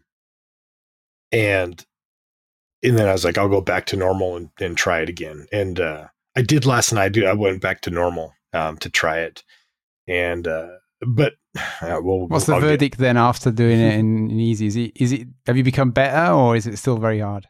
It's still very hard. Even on easy, this thing is ridiculously hard for me to get through. Now I think overall I've probably only sunk maybe 8 or 9 hours into it. So I haven't, which is a lot of time these days, right? For an old game. Yeah, totally. And I didn't beat it, even on easy. I was apparently right at the end, and I'll get there as I'm not going to go through play by play on this game, but some of my favorite bits. Excuse me. So the bosses are easy. Say again. Is it a fair difficulty, or do you think it's sometimes unfair to you? I don't want to say it's. I think the mechanics is what makes this hard. So after I got stuck in level 6, and I didn't know what the hell I was doing. It was making me crazy because it gives you like 9 continues. I think 3 lives on every continue. And I just burned through the continues to try and beat the game. And I couldn't get past this one spot. And I was like, okay, finally I'm going to watch a playthrough. And watching this playthrough, I could see where they were struggling too. Unlike, like was it Flight of the Piggers that we played, where you could change the speed of your ship on the fly. You could make it go faster or slower. Okay. You remember? So this ship, it can go fast or slow, like left or right, up and down. You can make it slower. Some people liked it a little more methodically as they move around the bullets. Some people liked it. They have better twitchy skills and they can zip around. Well, you pick up the speed pellets and it speeds you up to like 4 times, and that's it. You can't speed down. You can't change the level. And what I found is it moves too fast. And so when you're scrolling, especially when it gets into these weird mazes and it's forcing you to take these really skinny paths, it's really difficult to control. It doesn't use analog at all. So you can't really like make it go faster or slower with an analog. It's all digital. And so I found it very difficult because of how fast my ship was moving. I wish I could have lowered it maybe 2 spots and maybe it would have been a little easier for me. But again, that's just the mechanic that they went with. And some people probably love that and some don't. I think that's how all these games go. But the bosses, all of them, I mean, almost, I killed them almost instantly. Right. So you have your 4th weapon is your bomb, and it's basically a weight. You have a charge up on the bottom of the screen. It charges over, 40 seconds, a minute, or however long. You don't charge it up by killing enemies. It's literally time based. And as soon as you get it, you have a bomb and you can shoot off. So even on normal, when I tried this on normal, it was the same way. I mean, you blew right through these bosses. You get a bomb, you kill it, you shoot the bomb, and then it's almost like 5 seconds, he's dead. I mean, so I didn't find the bosses overly difficult, but they were fun. And I think, because they all had their own patterns, but I felt like you could almost learn them pretty quickly. And you kind of wait your bombs to charge, shoot them, and you move on. Level 1, like I said, it kind of shows you the mechanics, makes it easy. Get to the boss, he chases you. That's where I found that choosing the weapon where it can shoot behind you as well helps, because he shoots missiles and your bullets can kill the missiles. So you're not really dodging those as much. But there's a lot. It's pretty twitchy at that point.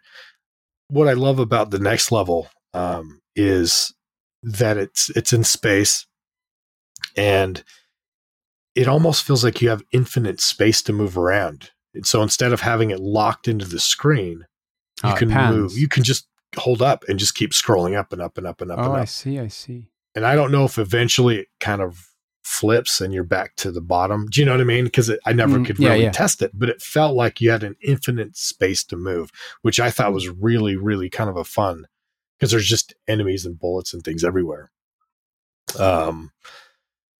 The music finally kind of kicks in here, and I think it's also really, really tasteful. I mean, it's a Dreamcast, so you can use CD audio, right? I mean, you can do any kind of thing, but it's. I feel like level 1's music was kind of, I don't want to say weak. You almost think you'd start off pretty hard and banging, but it's kind of weak. But I really like the infinite stuff. The third level gets into like a lava stage. You know, you've got the lava shooting out. And the music in this one, it's the fourth one. So this thing, so some of the frustrating bits when you're talking about, is it fair? There's sections of this where you have to memorize exactly where things are. So it kind of force scrolls you in this, and there's a thing where you're going down kind of a shaft. The things are shooting, you know, there's like magma or whatever shooting at you from left and right and left. And you have to kind of put your ship right in between the shots so that you don't die. But then it gets to the spot where it scrolls you all the way down to the bottom. And then out of the blue, you have a lava fall or something that just falls, and it almost obliterates the whole screen. Wow. And you have to just move all the way to the right. Now there's a little power up pellet that kind of warns you, hey, go pick up this power up. So if you happen to go over there and shoot and pick it up, all of a sudden the thing falls. You got lucky, but I died on that more than I cared to share. I was like, why do I keep forgetting about this? And so that kind of stuff to me is, I don't know, frustrating, but I guess that's maybe kind a bit cheap. Yeah, it feels cheap, but you know, when you look at Dodonpachi, all the enemies are placed at the same spot. You know, they have a pattern. So I guess I'm like, I guess it's that way of making a pattern. Level 4's the synth music was it kind of went into a synth type. I think it's probably my favorite music bit. So if anything, if you don't ever play this game, you got to just go to level 4 and listen to the music. I thought it was really cool. Yeah. It's and good, there's a few spots in level 4, I believe, is where I died. It took me a long time to figure out. You've got these tight spaces you got to go through, and there's these enemies they're hiding behind bricks, and you have like a grid, and you have to go in between the bricks. Well, the enemies will hide behind the bricks, and then they all come down and shoot, and then they all go up. And there are certain weapons that you have. One of them's like a one shot that goes out and kind of explodes. So you almost have to pick that weapon because even your honing, your secondary weapon, like it's almost a cheat weapon. I feel like because it just hones in on everything. It won't get to them. They get blocked, and they take multiple shots to kill. So I find you kind of had to use that, and then there was a 4-way shot where it kind of shoots like an X. In those, you can kind of shoot forward. You get into the crevices and blow them up that way. There's just a lot of little difficult things. Can you choose those weapons every level, or? Yeah, I was going to ask the same question as well. Yeah. Yes. So every time you finish a level, you can go. It says, okay, now pick some. I should mention also, I think it's the stars. There's these little, I think they're little like general type stars that you pick up. And when you get so many of them, you unlock more weapons. They're pretty cool. But I think there's only like 2 or 3 that unlock total. And it's, I noticed that when I died and started the game over, or all my continues were gone, those were, even though it was showing that it was saving and stuff like that, they were gone. So like it started over to level 1. I didn't have all those things I built up. Kind of like, what game were you talking about? Was it Guido, where you're saying like the rogue elements where you can get a little better because you get a save, you get to keep those. Yeah, Garura, but also Zero Ranger I'm playing now. Yes, that's right. That's what you're talking about. So in this regard, it just starts all over, and you have to basically earn those weapons again. I would have loved to been able to have those weapons all ready to go, so I could try it on. Yeah, try it on normal, try it on medium, and try it on hard to see if maybe those newer weapons you can kind of help get further. But it starts you off with with your standard 3 or 4 picking from each section. And then, so level 6, I'll just say is where I got stuck. It kind of opens up. I think level 5 actually kind of had a boss rush. Again, these bosses were easy. I think there was like 4 or 5 bosses. And I mean, it feels like you're so powered. You just blew right through them, which is really fun. I think it can be really fun. It's still relatively challenging, but not terribly, even for me. Right. But level 6 comes. And I got to a part where, it's so difficult. Like in Super Mario Brothers, you've got there's like the underground levels where you jump on the platform and it just constantly scrolls. So there's a thing where they're going there's I guess they're just in the way, right? Obstacles where they're scrolling up and then the next level scrolling down and then they're going multiple speeds. So you're having to like navigate through this maze and there's enemies in between them. It's like, oh my gosh, it was really difficult. I finally get through it and then I'm completely blocked off by a wall and it's so small that I can barely fit my ship. I feel like anyway in there. And then there's a portal. A portal pops open and then you have to go through the portal to go through the wall. Well, the portal kept popping open for me, but my ship wouldn't go through. I'm like, am I supposed to shoot it?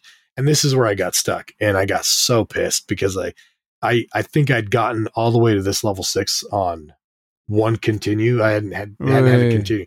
It was like a 1 credit. I got all the way and I burned all 9 credits getting back to this, from level 6, getting back to this portal and it wouldn't open or it wouldn't. I was like, but the way it's scrolling, as soon as I tap my back button to kind of keep the ship, the ship goes too fast according to the scrolling. And that's where I was like, if I could slow my ship down, it would be a little easier to manage. And I got to that point. I was like, well, I'm going to try it again.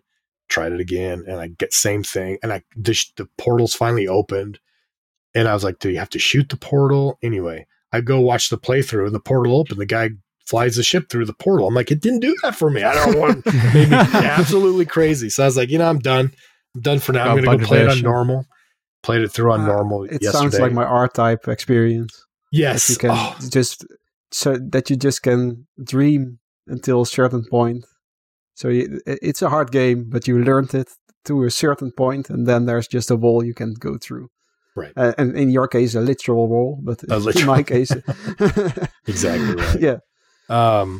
That's unfortunate, but yeah. And so but the thing is I like this game enough and I keep playing it enough that I'm going to go back through and beat it. And I'll probably try and beat it on because it's easy enough for me to recognize the patterns and it's easy enough for me to remember. I feel like this is a great, start into like a hardcore type shooter. Like this is a great starting place if you want to try to master a shooter. I feel like this is one that can be mastered. Which is great. And apparently these portal sections, there's multiple portals. Cause like I said, I watched and it was the portals and then you had the boss and then you're in. I was like, oh my gosh, I'm right at the end. So, I mean, I have to finish it. But because I was playing this on my old CRT, I have a VGA cable for the Dreamcast and I have a beautiful Sony Trinitron VGA monitor. So I was like, I got to find that cable. Hooked it up last night and I was like, oh my gosh, it looks stunning in high resolution, or I'm guessing it's 640 by 480, but I could see the whole screen and high resolution. Yeah, it was just beautiful. So I also like those rotations, those sprite rotations in the bosses. Yes, it looks really smooth. Yeah, of course the Dreamcast can do that easily, but yeah, it has a bit of the fidelity of like maybe a 16-bit game, but when you see those rotations, you feel, oh, this is more than that. Maybe more like a Saturn game or something. I totally agree. I feel like this could pass by as a Gradius on the Super Nintendo. I mean, that's how I feel like. I feel like there's games on the Super Nintendo that look more beautiful than this, but that's not to knock it. It's just, it's interesting that this modern game that feels like it was built for PCs and stuff, is ported to the Dreamcast. And I don't know. In the end, like I said, for me, it's a recommend. I definitely would play it. I'd buy it on the Switch or however you want to play it. And just try it and try it on easy to kind of get used to it and, work your way up, because I think that's what I'm going to do. And, I think I've said my piece about it, but absolutely really cool. Fun. I love playing. I love experiencing new shooters. So for me, this one fun. There's a part of it where I'm really keen on. I'm sure you've touched on it, but there's certain areas that you can choose the path you want to take, can't you? So you can go. There's a one stage that's got like sort of big blocks, grey blocks, sort of technological thing, and as you navigate through the walls, there's a certain point where it splits up, and you can go upwards and you get one path, or you can go down the downside, and you end up in the same place, but you just take different paths, and maybe there's different upgrades on different paths and stuff like that. That's really neat. Yes. Yeah, there was a section specifically, I think that was in level 4, that there's a huge, there's these like, I feel like they're an R-type too. It's like a circle that you have to, you go inside of the circle, you got to hit one section of the circle to kind of blow it up. But there's, there's a break in the circle where you can you zip out of it. Yeah. Because I blew it up a few times, but it doesn't all the way blow out. So you have a little bit bigger of an opening to kind of zoom it out. Yeah, but you could completely bypass that and go down below. And I think it's a little bit tougher down there in my playthrough when I was trying it. But you're right. There are multiple paths. And like I said, some of these levels feel like they're infinitely scrolling. I should have just tried to, like on level 2, just hold up and see how far up it goes. Cause I feel like I went up and up and up and up and up, and it never ended. So I thought that was really bug cool. Testing. Yeah. I just thought it was really cool. So, because I understand. Sorry. Go ahead. No, I just said typically you have some limits, right, on a shooter. It feels like you've got a invisible wall somewhere you can't get past. But that part I found kind of fun. Yeah. I was just going to add, like, it looks like it's continuous scrolling, isn't it? So you can't really stop the scrolling. You just have to bear. Yeah. And you can't. So this is where I was saying before, Xenon 2. You could basically hold backwards and it would stop scrolling and it would start scrolling backwards very slowly, but you could go back. So I'm guessing this is not the case here. Yeah. That's a really rare mechanic to go back. Yeah, I've never seen that, actually. I've played Xenon 2 and I didn't know that it was an option. Yeah. It's like I said, 4 scrolls, which most, classic shooters do, but at the same time, like I said, the ship just moved too fast to kind of maintain, to kind of go with the scroll, because that's what makes it very difficult. And I don't know if I want to call that cheap, just the mechanics. Isn't it an option just not to pick up those speed up power-ups? Yeah, but my brain says pick it up, it's shiny. I don't know. I can pick up everything. Yeah. That's just how I've always done it. But you're right. You could try not to pick them up. So another thing that I still don't understand, there's a lot of weaponry. There's a lot of screens with loads of boxes with weapons. And my God, how would I even make sense of all that is my question.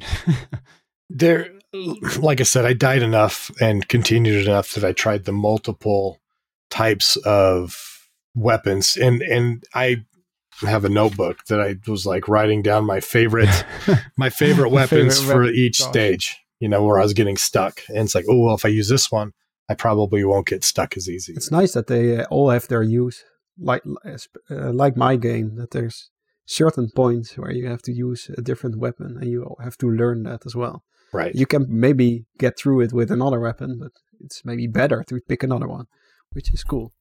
Just a piece to learn it a bit. Right. Okay. Looks really good. I think this was on sale a while ago on Dreamcast. I don't think they're still selling it on Dreamcast. I think the cost was about $60, if I recall correctly, for the Dreamcast. They might do it again later on in the in the life cycle of this game, they might produce it again. But for now, I think the alternative is only the Switch. Or if you can find it or have someone lend it to you, definitely give it a go then. Yeah. Yeah, it was great fun. It's also available on Steam. Yes. Oh, that's good. Yes. That's good. Yeah. How much is it on Steam? Looks like just a few bucks. $6. It's now discounted to $3. Yeah, it's €6. So okay. Yeah, it's fairly cheap. It's not the same shooter, experience. I see that a lot of shooters are like around the €30 range. Wow. They're pretty expensive, but yeah. This one is a cheap one, I guess. Yeah, I'd say buy it for that, especially if you just want to try to get into the genre. This is a great way to start. I feel like. Nice. Right. My game is a game that we talked about before, Mark, when we spoke last time, I think. It's a game that we looked at and thought, oh, that was really good. It's called Inviyya, remember? Yes, for the Amiga. Yeah, Amiga. Beautiful. Yes. Yeah. Before I delved into that, I was trying to find something that had some modern game design in it as well. So I think the first game that I came across that I wanted to look at was Over OBJ on the NES. So I did have a look and to see if I wanted to play that, but I wasn't very impressed. I must say. It's like a bullet hell shooter for NES, I think. So there are a few things that came to mind as we were discussing shoot 'em ups or shooters here. I like a story, right? Yeah. And you said before in Aleste there's no story, or you don't know what the story is, whatever. Yeah. But what you got in Aleste, I just realized, is a scrolling background. So you're moving through the world and progressing and seeing something. And then I just hit me that in Over OBJ, there's nothing like it. So you just got a black background and the enemies come at you, let's say, continuously. There's 3 or 4 varieties that I've seen. And then a boss, and then a variety of a similar fashion, and then a boss, all on the same background with no story and basically near to no UI. And it just felt for me like more like a tech demo, which is impressive by itself. So the game runs really smoothly, way, way more smoothly than other games I've seen. It flickers, but it's a really incredible amount of stuff moving on the screen for the NES, even more than the caravan shooter, Flight of Figures that we saw. However, it didn't seem engaging at all. I wasn't engaged in it, even looking at it, and just thought, well, what is this? It just seemed like an endless sort of looping game with no end and no indication whatsoever of any form of progress, no upgrades, and nothing. So yeah. I just thought, it's also one of those games which is only available in Japan, so it may be better not to. It's just too hard to get as well. So yes, so I abandoned that idea, but I found it quite odd. No, not odd. In fact, I found it quite interesting that like a story can not only be given by, writing a story or someone doing something or narrating it, but just having some form of, now I'm on the Earth and there's this level, and then now I'm in space, so it means I've gone up. There's some storytelling intrinsically in the level design, if that makes sense. Environmental story. Yeah, something like that. So I looked around for something else and I approached different places. So I looked at obviously that at the beginning. I was really tempted to have a look at the ZPF Mega Drive demo that Mega Cat Studios have put up, which is another shooter that I'm really interested in. That looked really nice, but at that stage I thought, well, it's a demo. I really want to get something, we've got 2 consoles on here. And so I thought, well, let's get a microcomputer instead. So we got like 2 microcomputers. So I brought the Amiga version, Inviyya by Tiger Skunk. So I tried to get in touch with the developer, and I did, and he kindly gave me a copy of the game. And still writing to him while I was recording as well for some questions that I forgot to ask. However, this shoot 'em up has been made in the 2020, and it cost $12, and you can buy it on itch.io. It comes in a form of ADF, so a disk format. It all fits in a disk. It comes also packaged with a WDH load ready version and also a CD32 version as well in it, which is a good package, I think, for the money. It's, I think, quite inspired by R-Type sort of game.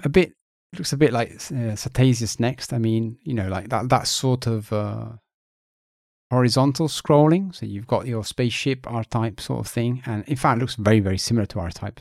It uses the same colors or something. Yes, yeah, you're right.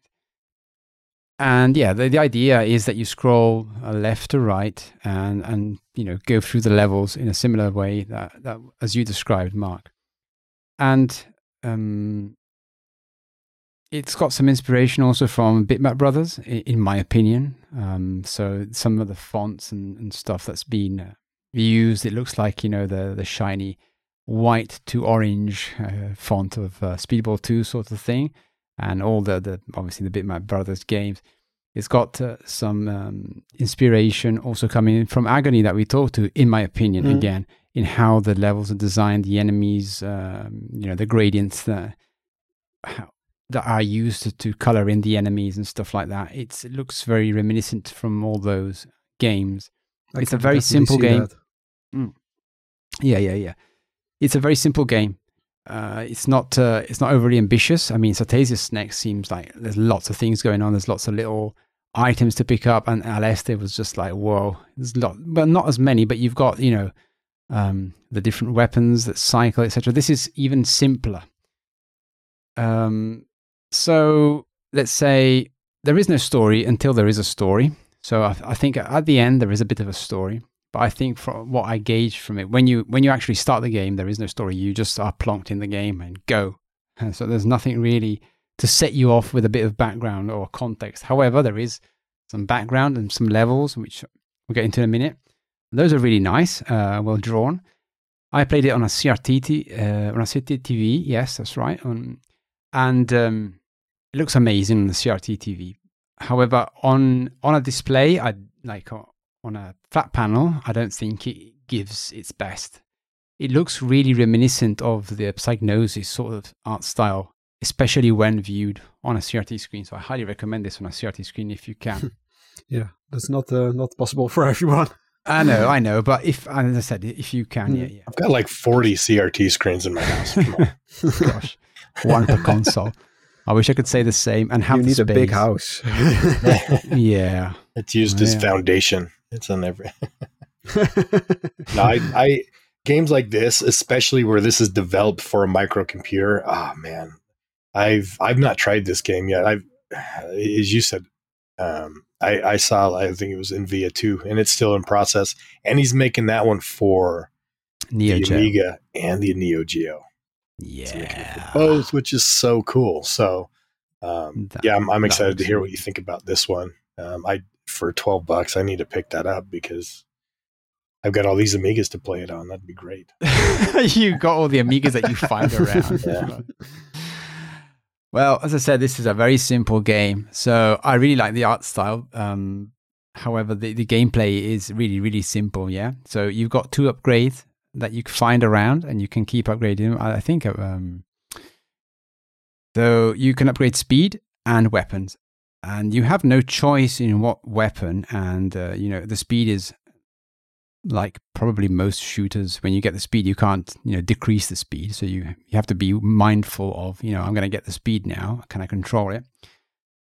And you have no bombs, so even here there is no concept of launching bombs or any form of charging beam. So you have your shot. You start as usual like a little pea shooter. And you go through 6 levels. I think the author now has added an extra level to it, so there's now 7. And they're all nicely designed, and they really pull off a big punch on the CRT. So we've got like a sort of they're all tech based, like cyberpunk sort of thing. So we've got like a very techie one at the beginning, and then it changes a bit to a biotech one, like a Geiger style mixed with something else, like machinery but bio as well. And then we have more robotical ones. Then we have one that looks like a bone level. And then, dragon level. There's the one that I think we saw the screenshot of, and we thought, oh, this is good. And more. So there's got quite a variety in there. And they're all basically drawn by hand and all different. So I didn't recognize any tile sets as such and all that. So it looks quite nice as a whole. So as I was saying, you pick up the upgrades and you can go through, I've counted about 5 or 6 upgrades. So you start with a pea shooter, then it gets bigger. So you get 2, you got a single shot, double shot, and then it starts getting bigger. So you get bigger projectiles, then it goes to 3, then you got the side, and so on until you reach your maximum, let's say, which is a purple laser. And that's from what I've seen up to now, is a purple laser with 3 shots, and then you've got some side missiles as well. And that's as far as I got, let's say, in a weapon upgrade. Because when you die, you lose everything. So you lose your speed. Yes, you lose everything. You start with a pea shooter again and really slow speed. But we'll get into that very shortly. So level design, from what I can tell, it's really well done. So you've got like really some nice levels drawn. You have some tunneling, I call it, which is what I saw in Satazius Next as well. So you've got like little tunnels of the scenery where you have to go through, and obviously if you touch the scenery or the ceiling and the floor, as you said, Mark, as well, you die. You have to be very careful and how you move. And initially it's very easy, but as you speed up, it gets really difficult to control. Again, it's very playing this on the Amiga without the joystick is very hard. So before I got the joystick out, I tried on the keyboard, because you can do that as well. And the controlling with the keyboard's so hard. I think shooters are not meant for keyboards. I don't know. It's very, very difficult for me to. I just need a joystick. I don't know. I'm built that way, I guess. I'm the same way. Yeah. Yeah. I always use my D-pad on a controller. How I can't control with a D-pad. It's so difficult. It's so difficult. It's more natural for me. I'm with you, and it is heresy. But I mean, when I'm standing at an arcade machine, I have to have that stick and buttons and tactile feel. But when I'm sitting at a television or a CRT, just sitting down, if I have a big clunky joystick on my lap or on my desk in front of me, it doesn't feel right. I feel better with a D-pad. Yeah, it's weird. I don't know how to do it. It's weird. Yeah. I don't know. I tried another shooter on the Mega Drive as well. I said before, ZPF, the demo, but I can't drive it with a D-pad. I just can't. I'm just so clumsy. I need the Mega Drive joystick, if that makes sense. Yeah. So I need to pick that up again. I think the pros all use the arcade stick, so maybe you're just a pro. No, I'm just a pro. Totally. I like that. So the enemy placement as well is really good, not overwhelming. So you get few enemies around the screen, and they're not too many. It's hard still. The game is very hard. It's a very beautiful game, so it's drawn very well. So the highlight is the graphics, to be honest, for me, especially again, as I mentioned again, on a CRT. So the backgrounds are all very well designed, and good choice of palette, and what goes with that. So all the enemies. So we've got big enemies as well, big sprites, which is really nice. However, not everyone's animated, so some of them look a bit papery, if that makes sense. But overall, I mean, it's a one-man effort. This all of the game, so it's good. It's really detailed, the pixel art. I see like sort of sparkly effects on a boss. It looks really nice in stills. Yeah. I see the screenshots now. And how does it sound? So the soundtrack, I mean, it's good. And especially, I like the first level.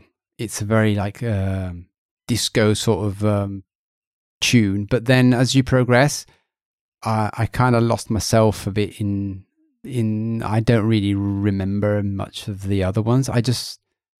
They're not as, I think they should all have been probably disco music or sort of that, techno, the background. So you kind of it builds a bit of adrenaline for you, I guess. But they're a bit varied. They're not bad, but again, it's a one-man effort. So, he's done pretty well to do everything of it by himself. Yeah, if I look at these screenshots, to do that alone. The sound effects also, we can get into that. Sound effects are good. However, the explosions, for example, are really nice. They're satisfying. They're proper, very deep and booming. But then the shooting sound effects a bit tinny, and it's like hitting a tin with a fork. If that makes sense. But again, I don't know. Maybe a technical limitation. I'm very curious to see number 2 though. This sounds like a really good start for Tiger Skunk. There's a great enemy ship variety, which is incredible. So as you go through the levels, there's so many different. It's not we don't have the same ships colored differently. We have loads of different enemies, and wow. A lot of effort's gone into that, I think, as well. So, good on him. There's, I think, a total of 7 levels. I did say that at the beginning, 6-7 levels. So, there's a lot of work, for all these levels. Yeah, I was going to touch on some little details. Like, there's some really nice faces, like on what I call the bone level. I'm sure it's not the bone level. So, you have a sort of mummy bone mountains, and you have faces on them that blow like wind out. H.R. Geiger stuff. Yeah, it's very cool, very cool. Then, but let's say overall, the game is good. However, I find an issue with the beginning because you start off very, very slow, and I find it really hard to survive initially. Well, I can do it easily now, but I really found it hard to survive to get the first speed up because you're so slow. It's hard to move really quickly, get out of the bullet's way. So you really need those speeding power-ups, if that makes sense. And you better get most of them because you need to actually. There's lots of controlling to do, and you have to be quick. And at the beginning, you're really slow. So this a bit goes against what you were saying before. So this is the other way around. So it's difficult to control in the beginning, but it gets easier afterwards. So there you go. But yeah, this also has the Gradius problem that if you die, that you have to start over again. Yeah, unfortunately, yes. But I'm hoping for number 2, then that will actually be addressed or something. Maybe there's no bonus in between levels, so you just go to the next level. The UI is not much there, to be honest. It's a score and I think number of lives, if I recall correctly, and that's about it. You don't see the weapon upgrades or anything. There's no shops in between or anything like that. So it's very, very simple, very simple. The bosses are really good. They're big, they're nasty, they're difficult if you don't have the speed up. So if you die on a boss, good luck, because they do spawn quite a few bullets and it's not easy to maneuver amongst them. So it becomes really hard if you lose the power up to get the bosses. However, if you do get to them and you've done it multiple times, you can learn the patterns, of course. So you know that when they blink the eye, they're going to shoot the laser. Then you get used to the patterns, but it takes time and a lot of trial and error, I'm guessing, here. So yeah, I didn't the most make fun, though. Yeah. I like those. Yeah. Yes, I didn't get to the end. I got to about the second level, and then I think past the boss, and then I kind of died miserably after that, and didn't go back. But the experience overall for an Amiga, keeping in mind this, I think it runs on Amiga 500, but with a 1 meg expansion, if I recall correctly. So I think for an Amiga, it's a pretty good achievement. Yeah, that in a nutshell is my game. I have been the quickest of you all, and I really we waxed lyrical, didn't we? Yeah. It looks beautiful, especially this sprite work. Yeah, like I'm looking at screenshots now, and it looks very detailed. Maybe like the sprites are maybe the most detailed of all the games we played this episode.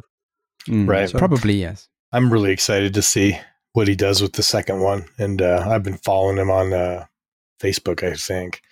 He posts updates on occasion. Can't wait to see what he does for the Neo Geo. That's really neat that he's doing them for both. Yeah, so I was hoping, I think he's got in his head released for next summer, midsummer. Okay. So I'm looking forward to see that as well. Okay, so before we get on to news, I know Mark has to go. So thank you for being with us once again. I hope you'll come again. And it's great to have you here. Yeah, definitely. Maybe when that Inviyya 2 comes out, we'll have to do a sequel, do a shoot 'em up sequel. But I appreciate you letting me come on. And even though my voice is gone, I'm like, oh my gosh, I'm sorry. You know, sexy Mark. Yeah. Oh, hey, how's it going? Yeah. Nice. But no, I appreciate it. Thanks. I appreciate it. And shout out to you guys. I love your podcast. So keep on keeping on. Because we love your podcast. So yeah, of course. Shout out to the Retro Asylum guys from me. Like again. We'll do that for sure. Yeah, at the end of the episode, since it's the end for me. But yeah, wow, it seems like you're going to the. I can't believe the gallows. I know. Yeah, it's end for me, gentlemen. No, I can't believe we've gone for like 3 hours. My gosh, I'm sorry. Yeah, it's crazy. It's been a lot of fun. I hope everybody's enjoyed the long episodes. I always did. So yeah, we did. The last one was a 1 hour 40. So yeah, this kind of counterbalances a little bit. Yeah. Okay. Talk to you soon. Bye. All right. I think we should move to the news, right? Yeah. But before that, I wanted to give a couple of small recommendations of past games that have been also part of my history, but I don't think these are very well-known games. But for some reason, I really like them. Back in the day, there was one Commodore 64 game called Ad Infinitum that I remember when I got that from some bargain bin for really, really cheap. And I thought it looked horrible and everything. But it surprised me with the playability.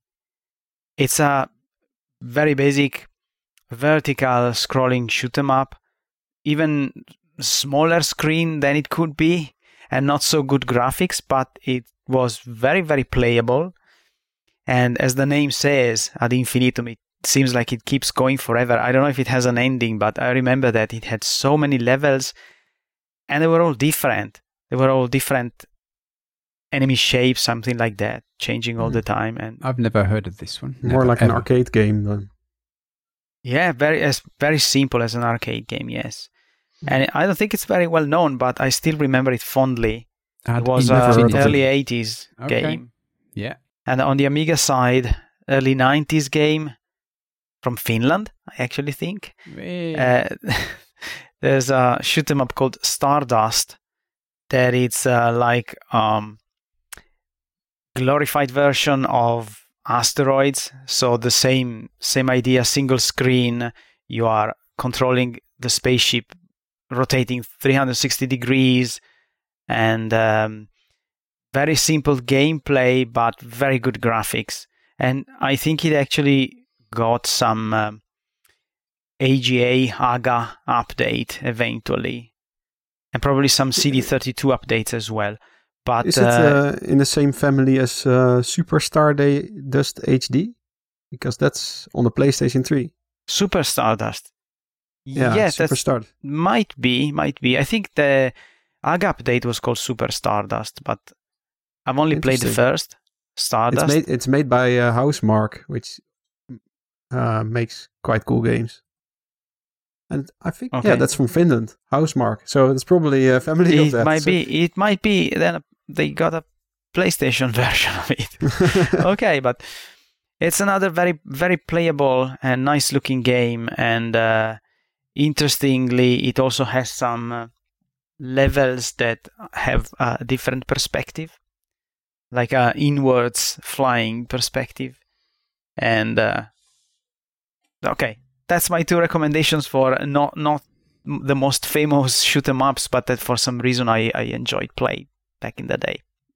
Yeah, I remember playing Super Stardust HD, and I loved it as well on the PlayStation 3. And I'm looking at the Wikipedia now, and it's a newer game from the same company. Interesting. The recent game they made in 2021, it was one of the first PS5 games called Returnal. which also has Shm'up-like elements. I never played it, but... Wait, what's the Amiga one called again? Sorry. It's called just Stardust, but then I think it was also called Super Stardust later on, the AGA update. And I'm just taking a look now, and it might really be the same game, even though the PlayStation 1 looks quite a lot better. Yeah. Graphically speaking, a lot more complicated, but I think it's... maybe the PlayStation 1 is quite a lot more advanced in the scrolling. I think you're like scrolling around the planet. Yeah, true. Right. That's what I remember. Yeah, but good to know, and maybe I should check it out as well if I can still find it somewhere. What? Maybe I should check it out somewhere if I can still find it for PS3. Yeah. All right. Yeah, totally. Okay. Let's move to news.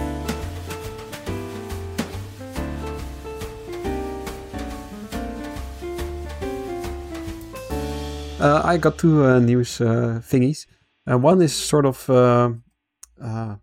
Indiegogo, new Indiegogo for some kind of new retro mini PC. I don't know if you've seen that. It's the Ayaneo Retro Mini PC AM01. And it, I don't know exactly what it is, but it looks like a classic Mac. It's all designed like a classic Mac, but you have to put it on the back side, which is really weird. And then it's just like a Mac Mini or something. And they say it's like a retro mini PC for gaming and easy to bring with you.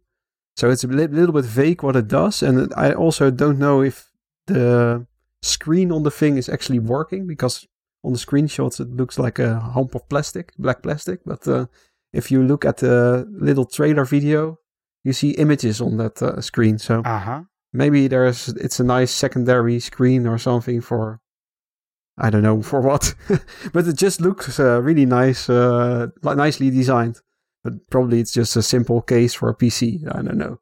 But it definitely doesn't look like it's got a screen. It looks like you have to attach a screen to it, which makes sense.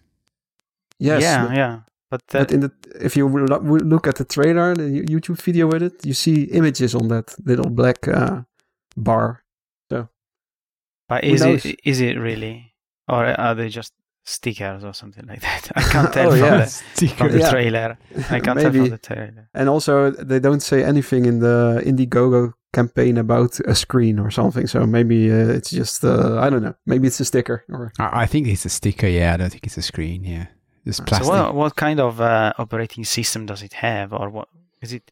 Is it a Windows? Does it run Windows? What does it run? Mac? I see Steam OS Gaming. I think so. Yeah, campaign. That makes sense. So yeah, that would be Linux, I think. Oh, okay. So, it's like I think Steam OS is just a sort of Linux distro. So I don't know. We'll see. But it's. I like the design. It's just like the little Mac, original Mac. Yeah. I wonder if it goes yellow, because it looks like that plastic, the ABS plastic that goes yellow after some It's already a bit yellow. Yeah, it does look a bit like vintage, doesn't it? Yeah. That would be extra nice. It looks really nice, yeah. I wonder if you can only play Steam games, or what can you do with it? It does say Steam OS Gaming, but what else? Is it a full PC? Optimized for Steam, or I assume there's a lot of options as well. They say there's multiple processor or version options. So we'll see when this campaign opens, because it's still, you have to subscribe to get updates. So we'll see. It's just a little trailer, but I like the design of this thing. So maybe a cool thing to get later on. And my other news is. Do you know the game Dungeon Keeper? Yeah, I really want to play that game. It looks, I always thought it was amazing, but I've never played it. I need to play it. Oh, yeah, I really loved it back in the day. It's a really unique simulation style game, I think. I don't know how to describe it, But there's apparently a sort of open source remake in the making of this game. And it's called KeeperFX. And they just released version 1.0. So it's done, I guess. And what you have to do is download this and probably have to buy the original game files and use those with this executable. And what it does is that it's more easily to run it on your PC, on a modern PC, and also higher screen resolution, different quality of life improvements, and even new creatures. So, that's interesting. This is. I kind of want to try this if I have time, because I have good memories of this game, and it's quite unique. I never seen it later. Maybe there's indie games which are similar. I can't remember right now, but of course the real thing is always fun. So I'll check it out. Yeah, this game was always like on my radar, but never played it because it offers the dungeon crawler experience reversed, doesn't it? So you're not the person entering the dungeon, but you're the person keeping the heroes out of the dungeon, aren't you? Yes, you are the monster. Yeah, that's so cool. So great idea. I love the idea. Yeah, I just need to play this. Well, maybe we can do this multiplayer someday. Yeah, is it multiplayer? I don't think so. Is it? Yeah, as well. Cool. At least this KeeperFX does support multiplayer, so maybe that's also a new feature. I don't know. I love it that you can put your original CD, if you've got a player, in your CD on a modern computer, and it will play that. That was so cool. Nice. Yeah. So check it out if you like Dungeon Keeper or like tactical, what is it, RTS kind of games. Maybe it's a sort of cross of a city builder and RTS, something like that. I don't know how to describe this. It's quite quirky. So I loved it. So check it out. Yeah, Great. I will do. I've got some news. One of them is the announcement of a possible winner for the CPC RetroDev 2023. So I think that's gone now. But however, this game caught my eye. It's called Sugar City, and it's made for the CPC RetroDev. And it caught my eye because it looks to me that they're aiming to do like a recreation of Grand Theft Auto. Thank you. My mind went completely blank. Grand Theft Auto on CPC, on the Amstrad. So obviously it can't be 3D and all that, but they've I don't know if you ever played the original Grand Theft Auto where you have the little cars from the top. It seems that sort of gameplay. I'm really curious to test this out. It looks quite fun. It's more like a sort of chibi version of Grand Theft Auto. It looks really cute and vibrant. I think it reminded me at first sight of New York City. Very old game for C64, which some people think it might have been an inspiration for Grand Theft Auto. But, well, not sure about that, really. I didn't know that. I think I played the first Grand Theft Auto on a PlayStation. Can it be? Or on a PC? I don't remember anymore. I played it with my brother years and years and years ago. I remember him driving like crazy through the city with this little car and then getting out of the car from the top view, wasn't it? So this is very much similar. Yeah, but I quite like those original Grand Theft Auto games. I personally wasn't a big fan of the 3D versions, so it's weird because it's the most popular game ever. But I like the originals, which were quite cool, I guess. This looks cool as well. Is this for a game jam, or is it just a game creation contest? So I think this year. It looks like a game which is made over multiple years. It looks it's very big. The scope of it looks very big. I wonder how it plays. I'm interested. Can you download it already? There's already a download for it. So we could try. Maybe later. Maybe we can try this game at some point. Yeah, we can try it on an episode and have a look at how it is. It'd be a good one. Cool. On different news, I have one especially for Diego that actually left me a bit with my jaw dropped because I wasn't expecting it.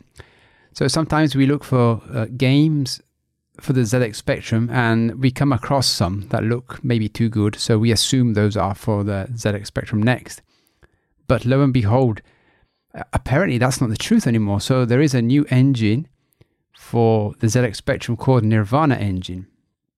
And I found this as I was looking for a game to play for the shoot 'em up. And I did come across the game Stormfinch for the ZX Spectrum. And that was made in this Nirvana engine. And it did catch my attention immediately because it didn't have a color clash. It didn't have overlapping graphics, if that makes sense. And it didn't have the classic Spectrum look. So I initially thought, again, this must be for the Spectrum Next. But no, in reality, then I found out this Nirvana engine is like a two-plane or two-color engine, they call it. But I read a bit of the technical details of how they do it, but I didn't really understand.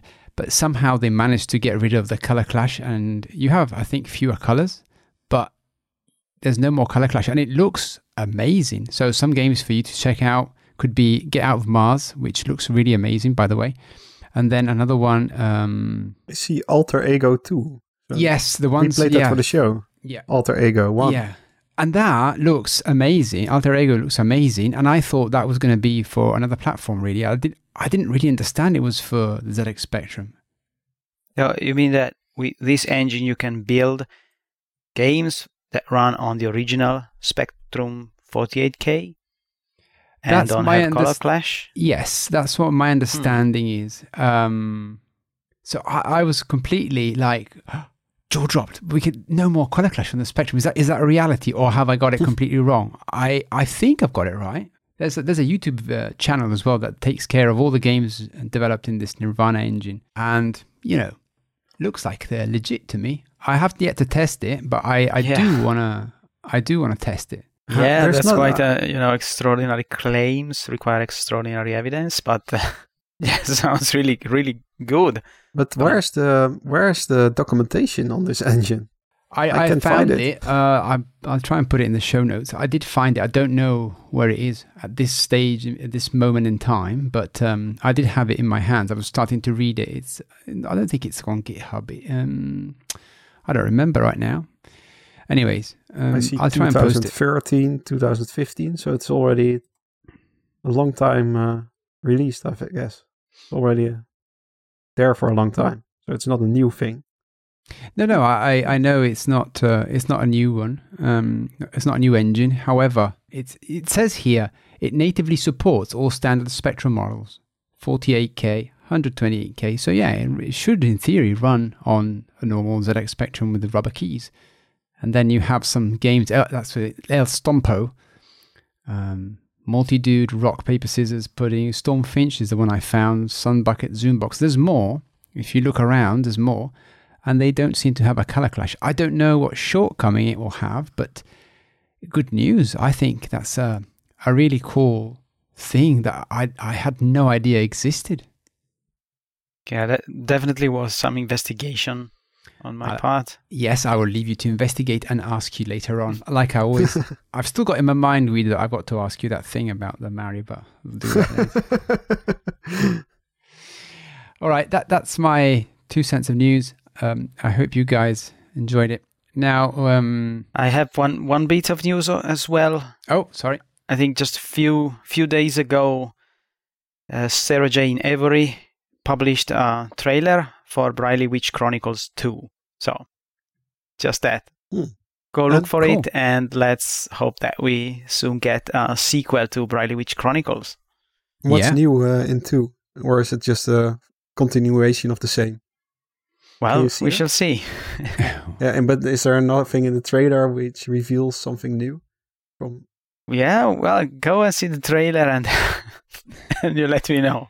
We don't have anything else, Guido. We don't know anything. I don't know. This is just like a shout. It didn't reveal that much, to be honest. But, yeah. So, we have to put that link in the show notes. At least we know that the first game didn't cover all the books by Sarah Jane Avery, because Briley Witch Chronicles is based on her books, her novels, and the first game didn't cover the whole story. So at the very least, I would expect that it continues with the story. It might not have necessarily new gamist ideas, or it could be simply just more levels. But anyway, in my opinion, the first one was so good that it means the second one will be as well, at the very least, equally good. Okay, cool. I'm looking forward to seeing number 2. Do we have an idea already who's going to publish it, or do you not know this already? I don't know. It's just out of the top of my head, just wondering. No. I don't know if it would be, again, the same Protovision, right? I hope it's them, but I don't know. All right. Well, we've reached the end of this segment. We have the usual recap for Guido to go through. Cool. Diego brought The Lost Defender for C64. I brought GG Aleste 3. Mark brought Satazius Next for the Dreamcast. And Andy brought Inviyya, I think. Inviyya. Inviyya for the Amiga. Yeah, good stuff. Right, it's time for shout-outs now. I want to shout out IndieQuest, first of all, because it's a fun podcast I listen to and sort of inspiration for the show sometimes, for me at least. And they're just fun guys to talk to as well. I want to shout out them. And of course, Gumpy Function, the guy behind Feed It Souls, the game I brought several episodes ago. He wrote an open letter to the GB community, the Game Boy community. And it's a really good read, I think. He wants to just promote good games. So have reviews, let's say, for games, and help content creators get hold of copies of games so they can review and, let's say... Yeah, he basically says that there needs to be good reviews for homebrew games. And, of course, I feel that personally. So, good read. Go read his open letter. Yeah, for sure. We've been all involved in that discussion on our Discord server. I'll shout out to Retrosylum again. Hello, guys. Thank you. And I want to thank all the listeners as well. We don't do that very often. So thank you for everyone for listening. Yeah, I think that I'm all shouted out. I don't know, Diego, if you've got anyone to shout out to. He's nodding no. All right, so in the closing, game@newgameoldflame.com is where you can write your emails. So you can join us on our Discord server as usual. Find it following the website, newgameoldflame.com.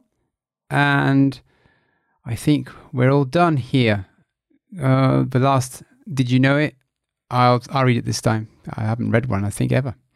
GoldenEye 007 on the N64 was originally going to be an on-rails shooter like Virtua Cop or House of the Dead. So there you go. That was not planned to be the same game that you've received today. However, loads of games are like that, but imagine that being an on-the-rails shooter instead. Maybe it would have been easier. The original is legendary now, but yeah, I think the playability now is not that stellar. And if it would be an on-rails shooter, maybe it would be playable nowadays. Yeah, maybe it would. Even better. So it's a bit, and probably not remembered. So that's weird. All right, that's it. Guys, until next time, stay safe and have a nice rest of the day. Bye. Bye. Bye.